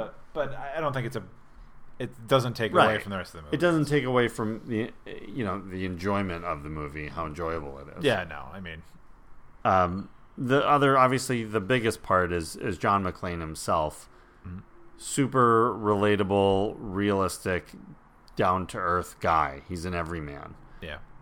He's not. The thing about the Schwarzenegger and Stallone movies is that they're like gods. They're like Greek gods. They're not of the people, really. Maybe Rocky in the first two Rocky movies, but the Stallone of 1988 that's long gone. No. So it's hard to identify. You can still enjoy those movies, but it's hard to identify with those characters. Yeah. Because they're not you. They're not your neighbor. They're not your friend. John McClane, he's not ripped. He's not really in. He may not work out at all. Yeah. He looks very plain. Dresses plain. Nothing really fancy about him. Yeah. He's a normal cop. He's just a normal guy doing his job. He doesn't even come across as like. They don't have to like give you his credentials that like he's got to be the cop that does the right thing. He's got to be the cop that works too hard. They don't set him up as a guy that like you didn't have to believe that.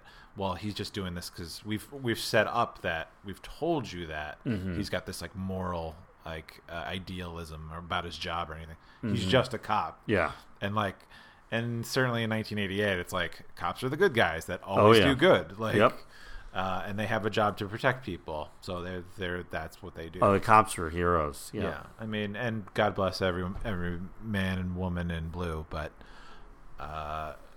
it was refreshing that it wasn't like kind of slobbering over the fact that he's a cop, which I think in today's an action movie today, well, he's a cop, you would go through his military service, his training, 3 cases he solved, the girl he rescued from a fire, the guy he saved from a gang, and the 5 ribs he's broken breaking it. Like, okay, got it. You're a good cop who does good things. This is just Yeah. I'm going like I'm gushing over the fact that they didn't do this. Back then. Yeah. Well, he gets beat up obviously the whole movie. Sure, yeah. You know, he's barely winning, you know, this fight. Yeah, and he's just he's a good survivor. Yeah. And he's smart. That's the only way he's able to do it. Yeah. But like, look at the John McClane in Die Hard 4 or 5. I mean, it's a joke. Like, that's not that's not John McClane. No. In my opinion. We'll talk about the sequels a little bit later, but you know, or look at any of the other Bruce action movies of the last 20 years probably. Right. And they're just really like, you know, nothing can stop him. He's more of like a tank, you know. Yeah.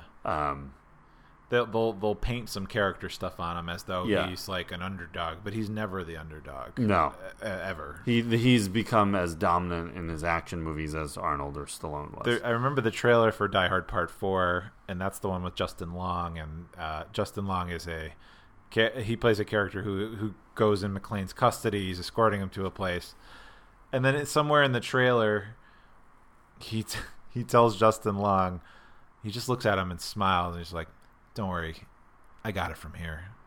Like, that's not John McClane at all. That's not John McClane wouldn't have said that. Like, I got it from me. Like, I got that. I know exactly what I'm doing, and I kind of like that movie as it on its own, and if it was just by itself, it's a fun action movie. I don't know, but you want me to shit on it now, or wait till we get to the calm down? But that character does not mesh with the guy we meet in this one. Well, and like McClane being a wise ass to Hans, like he doesn't like Hans. You know, he's like intentionally being a dick. Mm-hmm.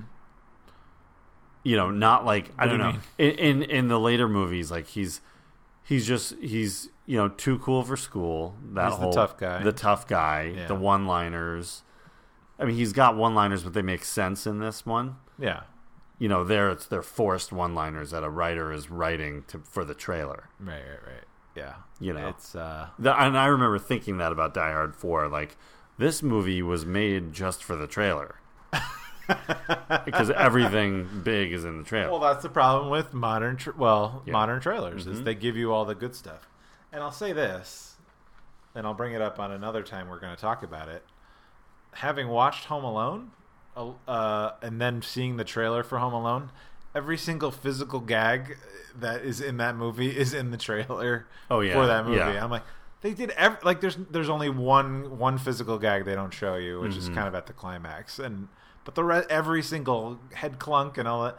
But it's like you could have saved something for the audience. Yeah, I hate when they give too much away. Like, and it's not like it's a spoiler thing. It's just like, no, you're just leaving all the interesting visual stuff that you do in the movie. Yeah, you're cramming into the trailer. Yeah, like, let it breathe, and you know we're still probably going to go see that movie.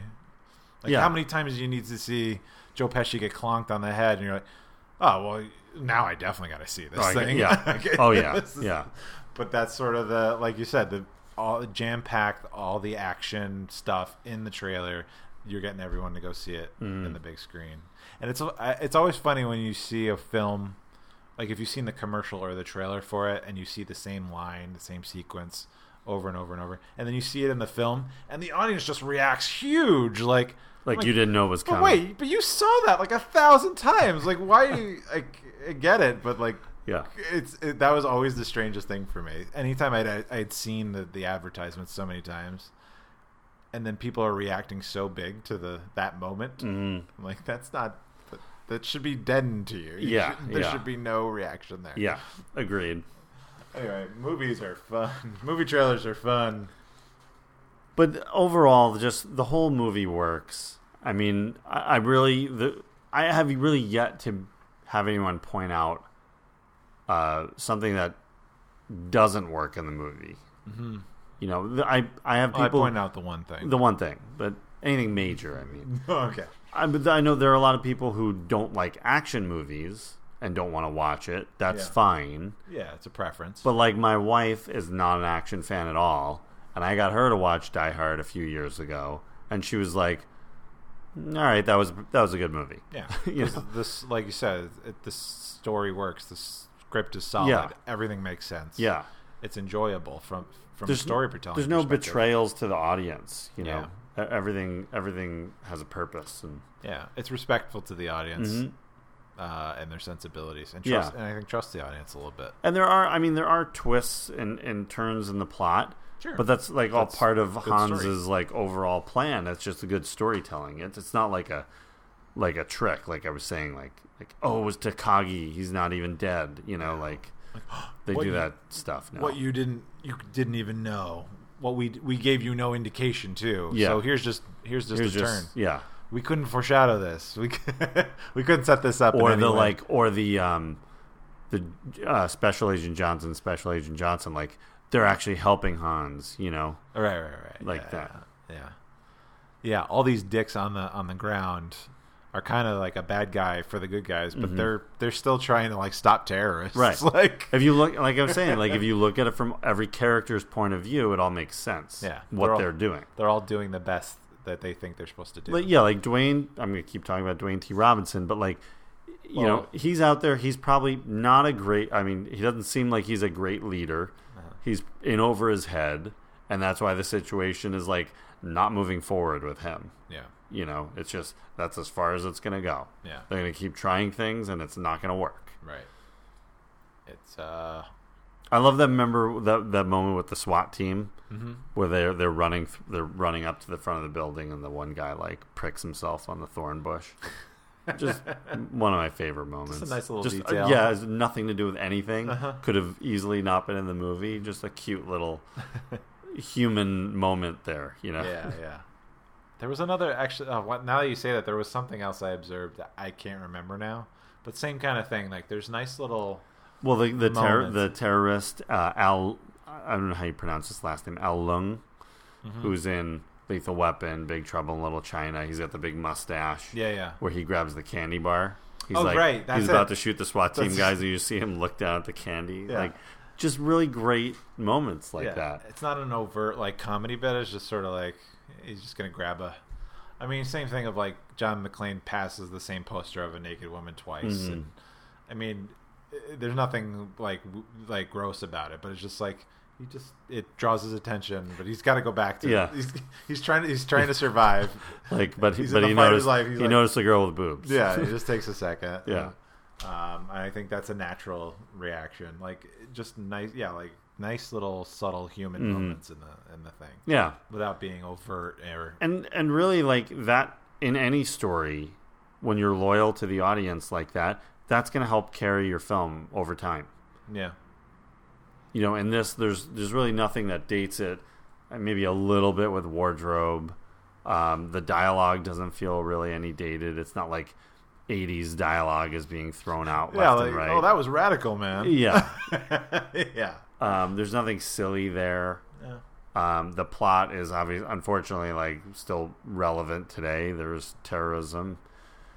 Even though these guys were technically not terrorists, they were exceptional thieves. And that was another McTiernan element in this movie, that he's the one who changed it from terrorists to thieves. Right. So he kind of changed their overall plan.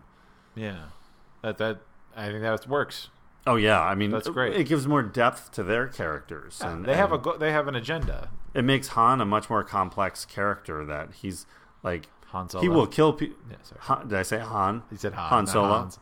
Right. But yeah, he is. Han Solo's great in this movie.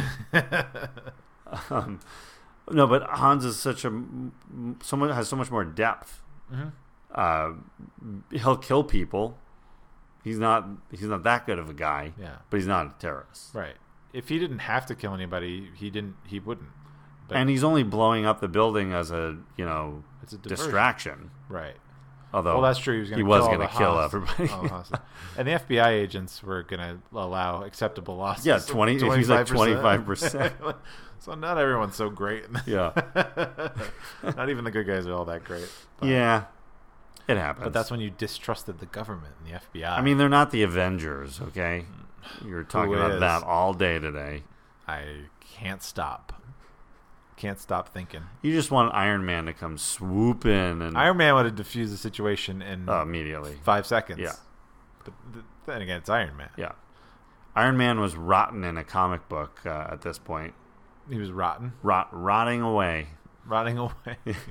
Who could have diffused the situation? Take John McClane out, and someone had to come to the building and fix it. Who does it faster, Iron Man or Batman? I've got a better answer. Go on. Kurt Russell. You How was know, he not up for this role? I mean, He had was- to be talked about. He was doing like Tequila Sunrise or something. I think that's true. He had to be. Maybe it was talked about. Goldie's birthday.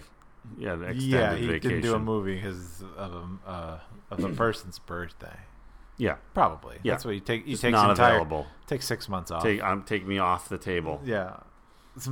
It's Goldie's birthday. We gotta go. Well, speaking of, Oh, we did speak of him. We haven't spoken of him in a while. I know it's been a while. Mhm. I kind of miss him.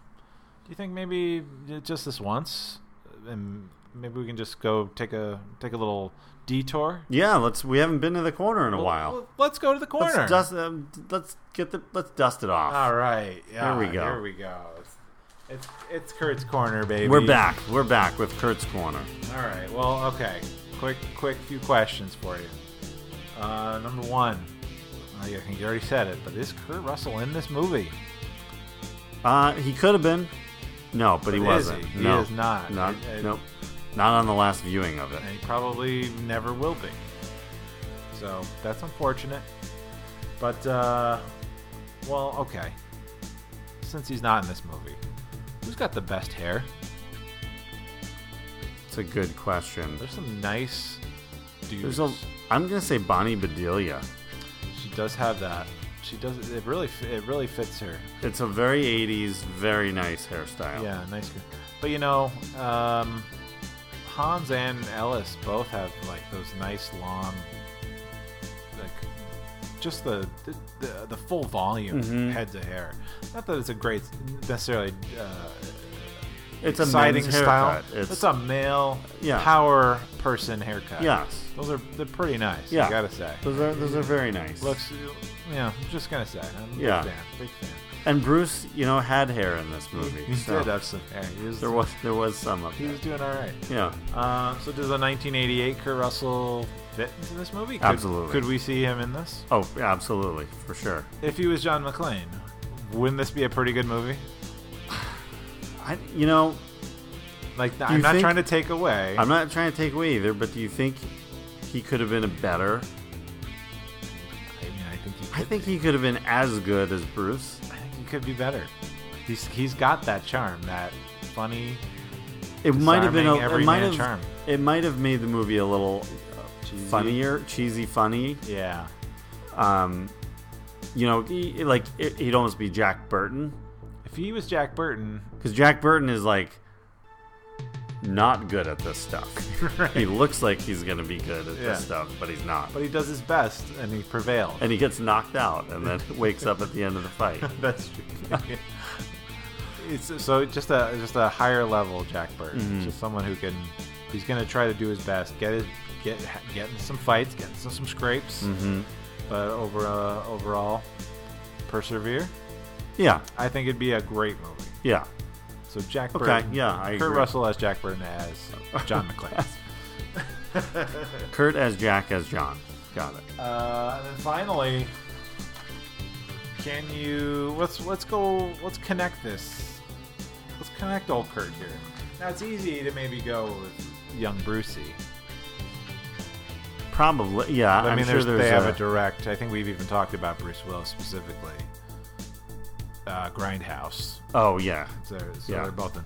So let's connect Kurt Russell to our other favorite star, Mr. Rickman. Can you get from Kurt down? For some reason, I go right to Harry Dean Stanton. Why has Harry Dean Stanton done a movie with that? Oh, I got it. Hit it. Yep. Kurt Russell. Yes, Kurt Russell, Harry Dean Stanton, Escape from New York. Harry Dean Stanton is Sigourney Weaver.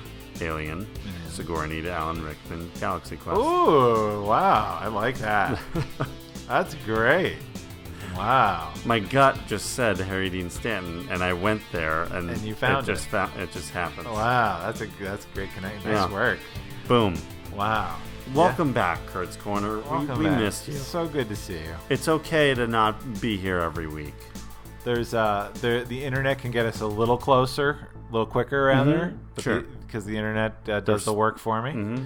I like your pathway. I want to watch all those movies. Kurt was in Stargate with James Spader. James Spader and Alan Rickman were in a movie called Bob Roberts. Oh yes, yeah. So great movie. Okay.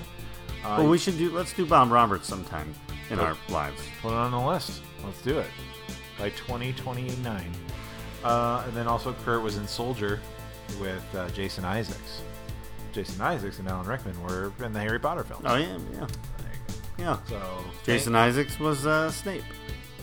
that's not true. Yeah, it's true. No. Watch it again. Who was Alan Rickman then? Dumbledore. Oh yeah. Harry Potter. He played Harry Sr. There's a guy that works in a neighboring office down the hall from me who looks like Harry Potter would right now. He's got a beard and the Harry Potter glasses and a little scar on his forehead. Is his name? His name's Harry. Is his name Daniel Radcliffe? Daniel Radcliffe works down the hall from you. That's weird. It's weird, huh? Oh well, great to be back in the corner. Yeah, thanks for taking us. Sorry there. we haven't visited with you, taking you guys with us, but it felt it was time. Especially if we're talking hot '80s action movies. Yeah, Kurt had to come back. Kurt'll be coming and going as Kurt always does. Yeah, he comes and goes as he pleases. Yeah, he can do whatever. When the time's right, you'll see Kurt.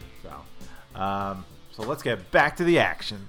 So I think we should go right into. I think it's time for some BO. So you want to talk some BO? Yeah, let's go. Let's talk some BO. What do you got? What are the numbers? Let's crunch them. So this movie was shot from November '87 to March 1988 over at Fox. Yeah. It was a budget of $28 million. It came out on July 22nd, 1988 on almost 1,300 screens, which is a little bit lower than some of the big releases at that time. Sure, believe but it or not. they added screens as it went. Well, the limited release was the week prior, and then it kind of bumped up an additional 1,200 screens. Yeah, but this week. But then ultimately, I think it ended up at 17 or something. 17 somewhere around there. Something like that. Yeah. It had a $7.1 million opening. Yeah. That's a lot of money. Not really. Not that much, not as much as you'd think. No. And it was number 3 at the box office. Die Hard, the iconic, legendary Die Hard, was not number 1. None of these action movies are really number 1 if you're not throwing in Sly or Schwarzenegger. You know what I mean? So while it has that life and that energy. No, that's not a blockbuster. Well, this is not a blockbuster movie. At the time, I think the studio was right to be nervous that the audience didn't know him as an action star, so I don't think they were running to the theater like they would after this movie. Especially to Die Hard 3, 4, and 5. And 2. Also 2. What did it have to deal with that week? Well, before we get that, let me just... domestic gross was $83.5 million. Ooh, cha-ching. And the worldwide was $141. So I'm almost doubled it with the foreign box office. Yeah. Not bad. So I ended up doing okay. The foreign box office always loves American action films. Mm-hmm. You're always going to get your money back if you make an action film in America and market it globally. Yeah. Always.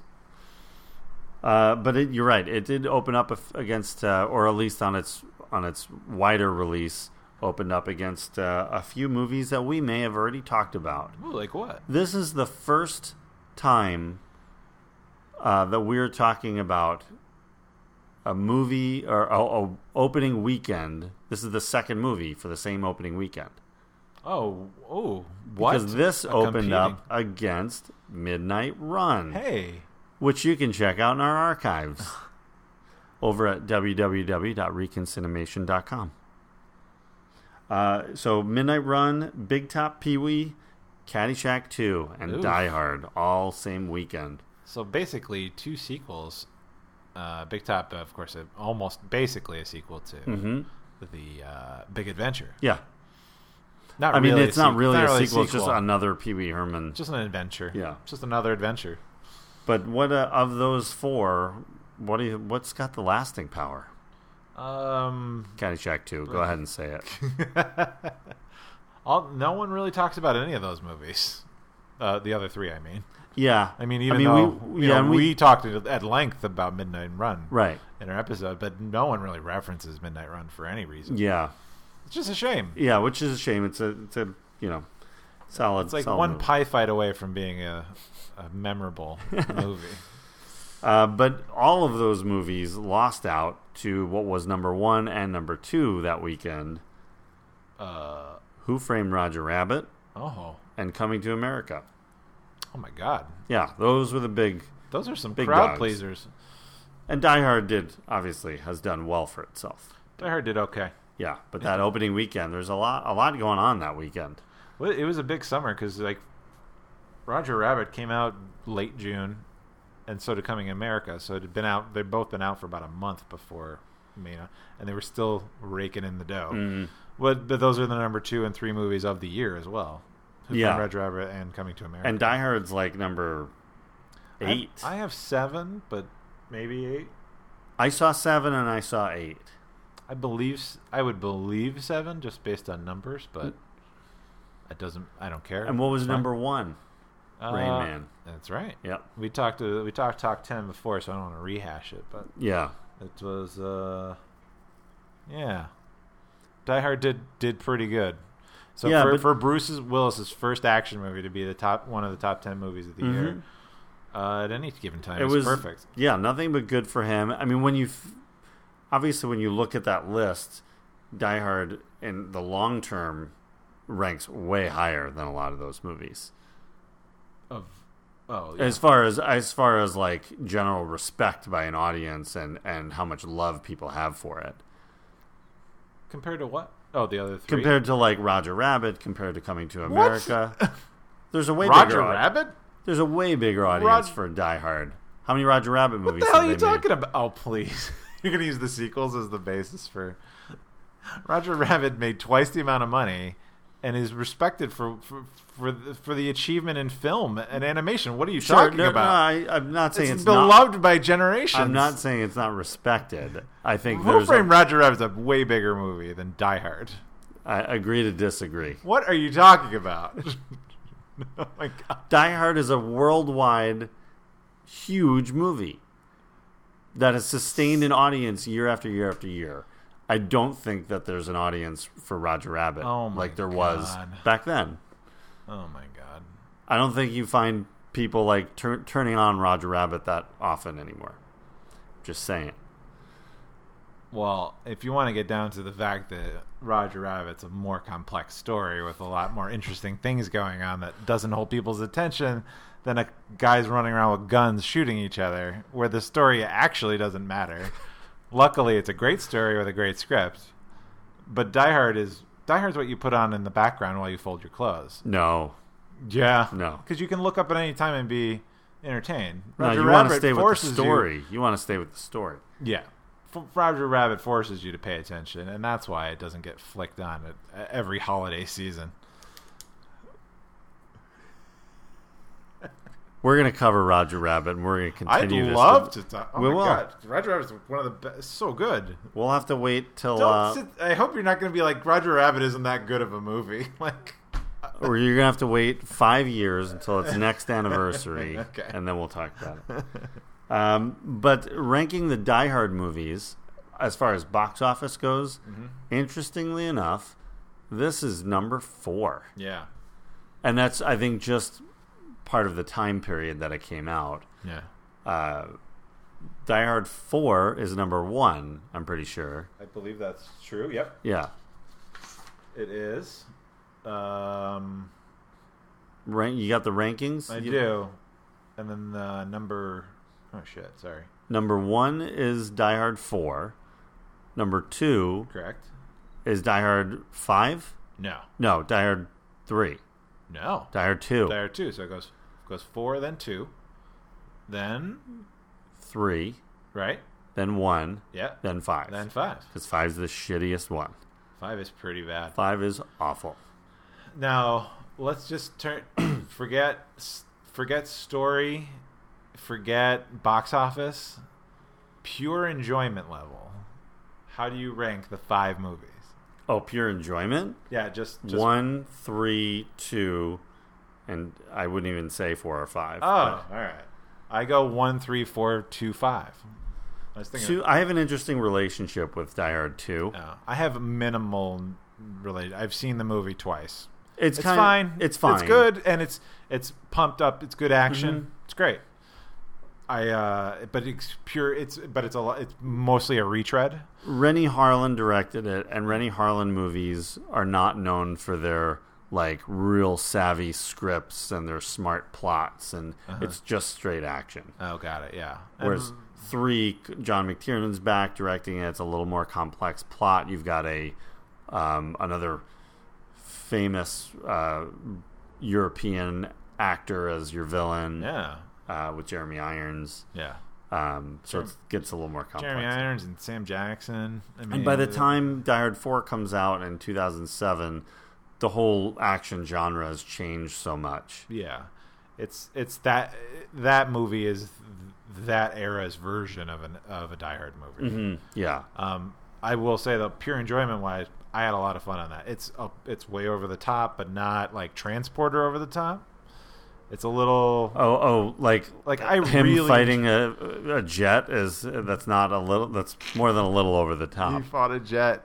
And the like parkour stuff, and I have the problems. He doesn't do any parkour. No, but he's fighting the guy who's like bouncing all around, and he does like one thing, and he's dead. Well, that's the Indiana Jones guy with the scimitar. He just shoots. Yeah, not that, but I compare Die Hard 4 and Indiana Jones 4. They're very similar to me. I'm talking about our I know what you're talking about, but yeah, just like in Indiana Jones 4, like Indiana Jones is much older, and fist fighting this big, young, strong, huge Russian guy, and he beats him. Like, I don't buy it.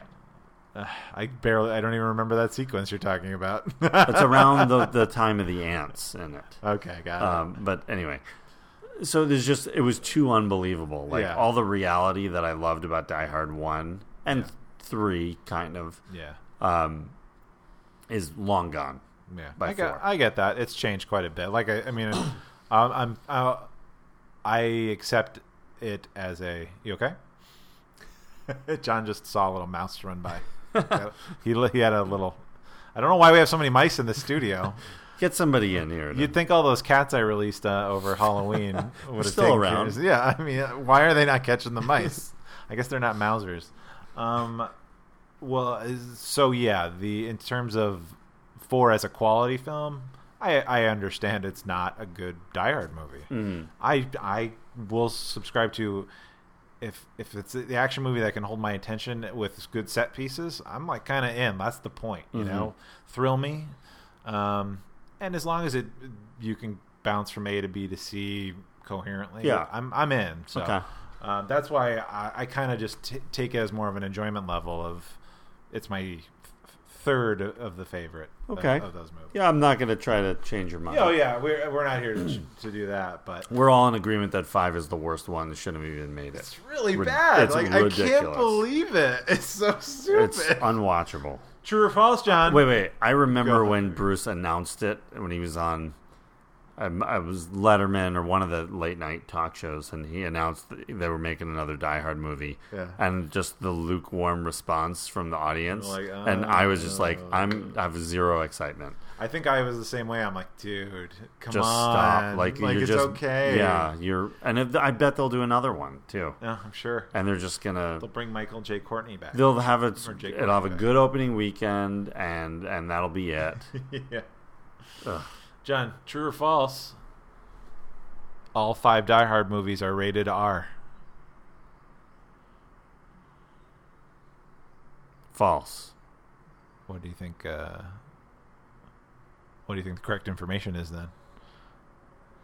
Die Hard 4 is rated PG-13. That's correct. That's right. That's right. It was the more accessible of the movies, and probably what contributed to its box office being number one of the series. And I remember there being another cut of it that was rated R. There is an R-rated cut with its own set of quotes that I was looking up. It's very fascinating. It's a little more dark. Yippee-ki-yay, Mr. Falco.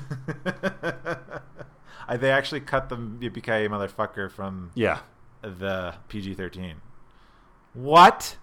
That's where you use the one F-bomb. That's the betrayal of the audience Like that they don't do in one. You have one F-bomb in your PG-13 movies. That's where you use it. Mm-hmm. Unless, I mean, because you can use... Can you say that word? I don't think so. I don't think you can say that. So you can only just say fuck. You can't say motherfucker. Probably. Maybe, yeah. Yeah, maybe. Well, dang. Well, darn it. Anyway. Well, the movie kind of got mixed reviews when it came out. A lot of people liked it. Our good friend Roger Ebert did not like it. And the thing that bumped him, which was interesting to me, was Dwayne T. Robinson. Oh, really? He just thought that entire character took you out of the movie. It killed all the momentum. I don't think he had a problem with Paul Gleason as an actor, but just that character really just stopped the movie dead in its tracks for him. I kind of believe that. I understand that. I can see that. I don't agree with it, but I can see it. Yeah, because he's already got enough problems. Like McClane's got enough problems. Al's got enough problems, and then now this one cop, he's just not believing one of his guys. Like he's just Al's just like, oh, this is what's happening. This is what this is what I think. Yeah, whatever. It's probably just some other thing. Da da da. It is kind of weird. Yeah. That he conveniently doesn't believe at the exact moment he should be listening to his guy. Yeah. But, it's not... I get it. I get that beef. But, it's fine. But the movie gained momentum over time. Even Ebert kind of turned around on this movie and found there's a lot of love out there for this movie, and it's grown over time. And then you've got the Christmas debate that keeps the movie fresh. It does. It keeps it, I guess so, in discussion. Well, I'm gonna start a brand new debate. Is Roger Next Rabbit week. a Christmas movie? And I'm gonna make sure we all talk about that every Christmas. Every Christmas we realize it's not. It's not. But we're gonna talk about it. But stay tuned next week for that debate. So, what's the legacy of this movie? I think it's pretty huge. It altered the landscape and sort of the device of telling an action film for the next 20 years. Yeah, I mean, so many imitators. Do you want me to list a bunch? You certainly can. But it created a model, like you said. It so many movies were patterned after this. Like to a ridiculous level. Yeah, sort of the lone person up against unbelievable odds to save people or to be the hero, or and to it's stop an a everyman. disaster. It's a man of the people. Yeah, or in some cases, every boy. Mm-hmm. Home Alone. My favorite ones, my two favorite imitations of this movie, have the same title. Under Siege. Skyscraper. Oh, all right. Have you seen the new Skyscraper? Yes, and it's so good. Not really, but my more favorite one is the Anna Nicole Smith one, which if you've not seen this movie, stop whatever you're doing right now. Pull over. Yeah. You're find a Wi-Fi hotspot. Get the password. Find it on YouTube. Oh my God, it's so good. Don't they rip off like the Die Hard a lot in the movie? It's exactly Die Hard, except she's McClane. John McClane. Hilarious. And, I don't want to get on her case too much. She had problems at this point. She was, I think, there were some substance issues. She's also wasn't the greatest actress. Right. So the combination is very difficult but hilarious. Yeah, okay. And the villains are some of the worst acting I've seen. Yeah. I don't know if that was their fault or the directors or what, but it is worth watching. I don't know if I'd be able to. Maybe I'd be fascinated because it's a copy of Die Hard. That at least that could sustain me, like to find the difference. But I feel like I don't know how long I could ironically watch this movie. You know it's what I mean? so bad it's good, but like you can watch like 20 minutes. You get it. So the next time, watch it the next 20 minutes. Yeah. Because there's some great stuff that happens throughout. Yeah. We talked about the sequels. It's still they're trying to have Die Hard make an impact to this day. Sure. I do think they'll probably make another 1 or 2 Die Hard movies. Reboot it. No. Reboot it with I don't know, like Michael Cera. Oh yeah. I mean, you need a younger, fresh Chris take. Pratt. Put Chris Pratt in it. Chris Pratt would actually be probably the best choice at this point. I don't know. One other great thing that came from this was if you had PlayStation 1, they came out with a Die Hard trilogy game. Oh, really? So good. It Really? was so good. I didn't It play was that. 3 each. Each movie had a different gameplay. Oh, really? Like first-person Die Hard 1 was shooter? third person, so you're like looking over Oh, yeah. McClane, and you go through like almost every level of Nakatomi, and you've got to like, you shoot out the glass and you shoot the terrorists. You have to save the hostages. Oh, neat. You find like weapons along the way, and it was really fun. Die Hard 2 was first person shooter. Like, do you remember the game Lethal Enforcers? Oh, yeah. It was exactly that, except in the Dallas airport. Oh, hilarious. Or the Washington Dulles airport. Yeah. So you're kind of like floating through, and you have to shoot all these things. Uh-huh. And then Die Hard 3 was all in a vehicle. You have to get to drive to certain points in the city to defuse bombs before they go off. Oh, hilarious. Then you had very little time to do that. But all 3 were fun, really fun. Sounds like They fun. had Die Hard Trilogy 2, which was in Las Vegas and was terrible. Oh, my God. Yeah. What? I bought it and got rid of it Die immediately. Hard Trilogy 2, the video game. Hilarious. Does this movie stand the test of time, though? What does it hold up? Yeah. Yeah, Yeah, there's nothing that we've gotten over this. It's without question. It stands. It's funny though because it had inspired a subgenre of action movies. Mm-hmm. You know that everyman thing. I mean, what are like? Did you like all the other movies that came out? If I'm gonna like Under Siege, like Passenger 57, Cliffhanger, Yeah, some of them are enjoyable. Speed, Yes, yeah. Under Siege 2, Dark Territory. Dark Territory, yeah. Co-starring Everett McGill. That movie Toy Soldiers, actually.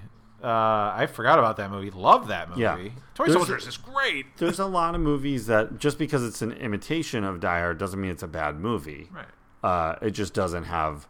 Most of those just don't have the legs that this one does. You can't recreate that magic. Yeah, I mean the magic of whether it's the cast or the screenplay or the director, like it's not all there. I mean, I've been saying for years though that Die Hard is basically Under Siege 2 in a building.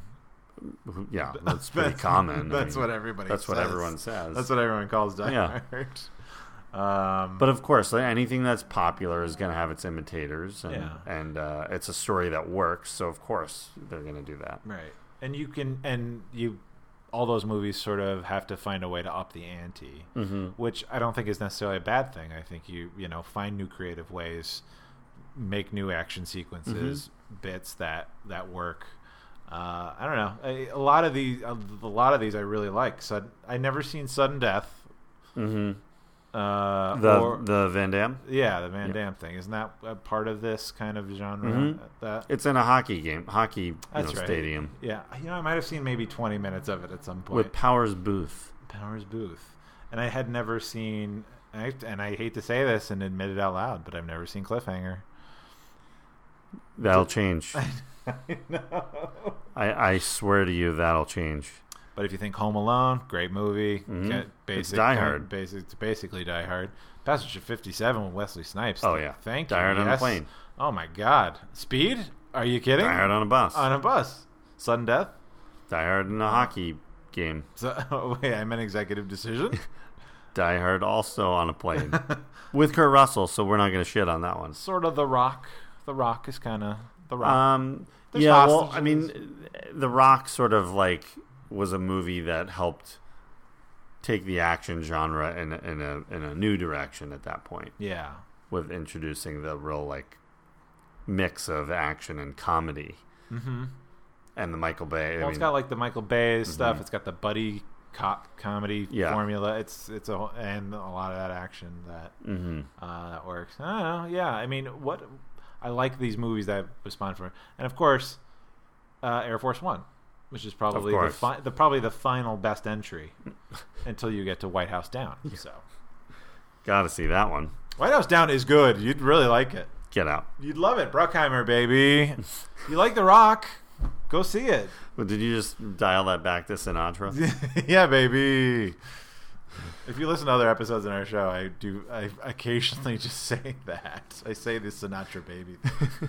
Anyway, I before we like got close to signing off, I thought talking about the movies that sort of imitate it. Yeah. In a big studio There's way. just was so something many. I mean, it feels like every year there's some too that Yeah. just continue to want to recapture that Die Hard magic. Yeah. Half of them star Bruce Willis. You're not wrong. Anyway, this does it stand the test of time? Yes. Should you give it a rewatch? Absolutely. And you should. The best day to watch it on is Christmas Day. No, that's false. Don't. There's a million other good movies to watch on Christmas Day. Don't do that. Thank you guys. We're gonna take it home now. Let's get out of here. Yeah, we've been here a long get home time. to my family. Yeah. I don't have. I live at the studio, so it's fine. I mentioned I live alone earlier in the show, so I guess I just lied to the whole audience. I'm sorry. Please forgive me. Well, don't forget. Stay tuned next week. we got a Christmas special. Eve, very special episode. We're going toe to toe on the top 25. Do you think that like the poster for this one is going to be like me and you boxing? No, this is where we're coming together to create the ultimate Christmas list. Yeah, we'll work together. Yeah, which we've been tweeting about as we speak. We've been dishing it out every day, and we're gonna continue and go right to number one on the podcast. Yeah, so. we're counting down the days. We're within a week now, so stay tuned, guys. Yeah. Thank you very much for listening to the show. Again, give us a tweet. Give us a yeah. review. We'd love to hear from you. Take a poll. We're putting polls on the Twitter. FaceTime us. Yeah, call us anytime. You've got the number. If you're in the know, you've got the number. Yeah. FaceTime, Snap Tweet, all of that. Right at us. 5-star review. We would really appreciate it on iTunes. And check us out at www.reconsideration.com.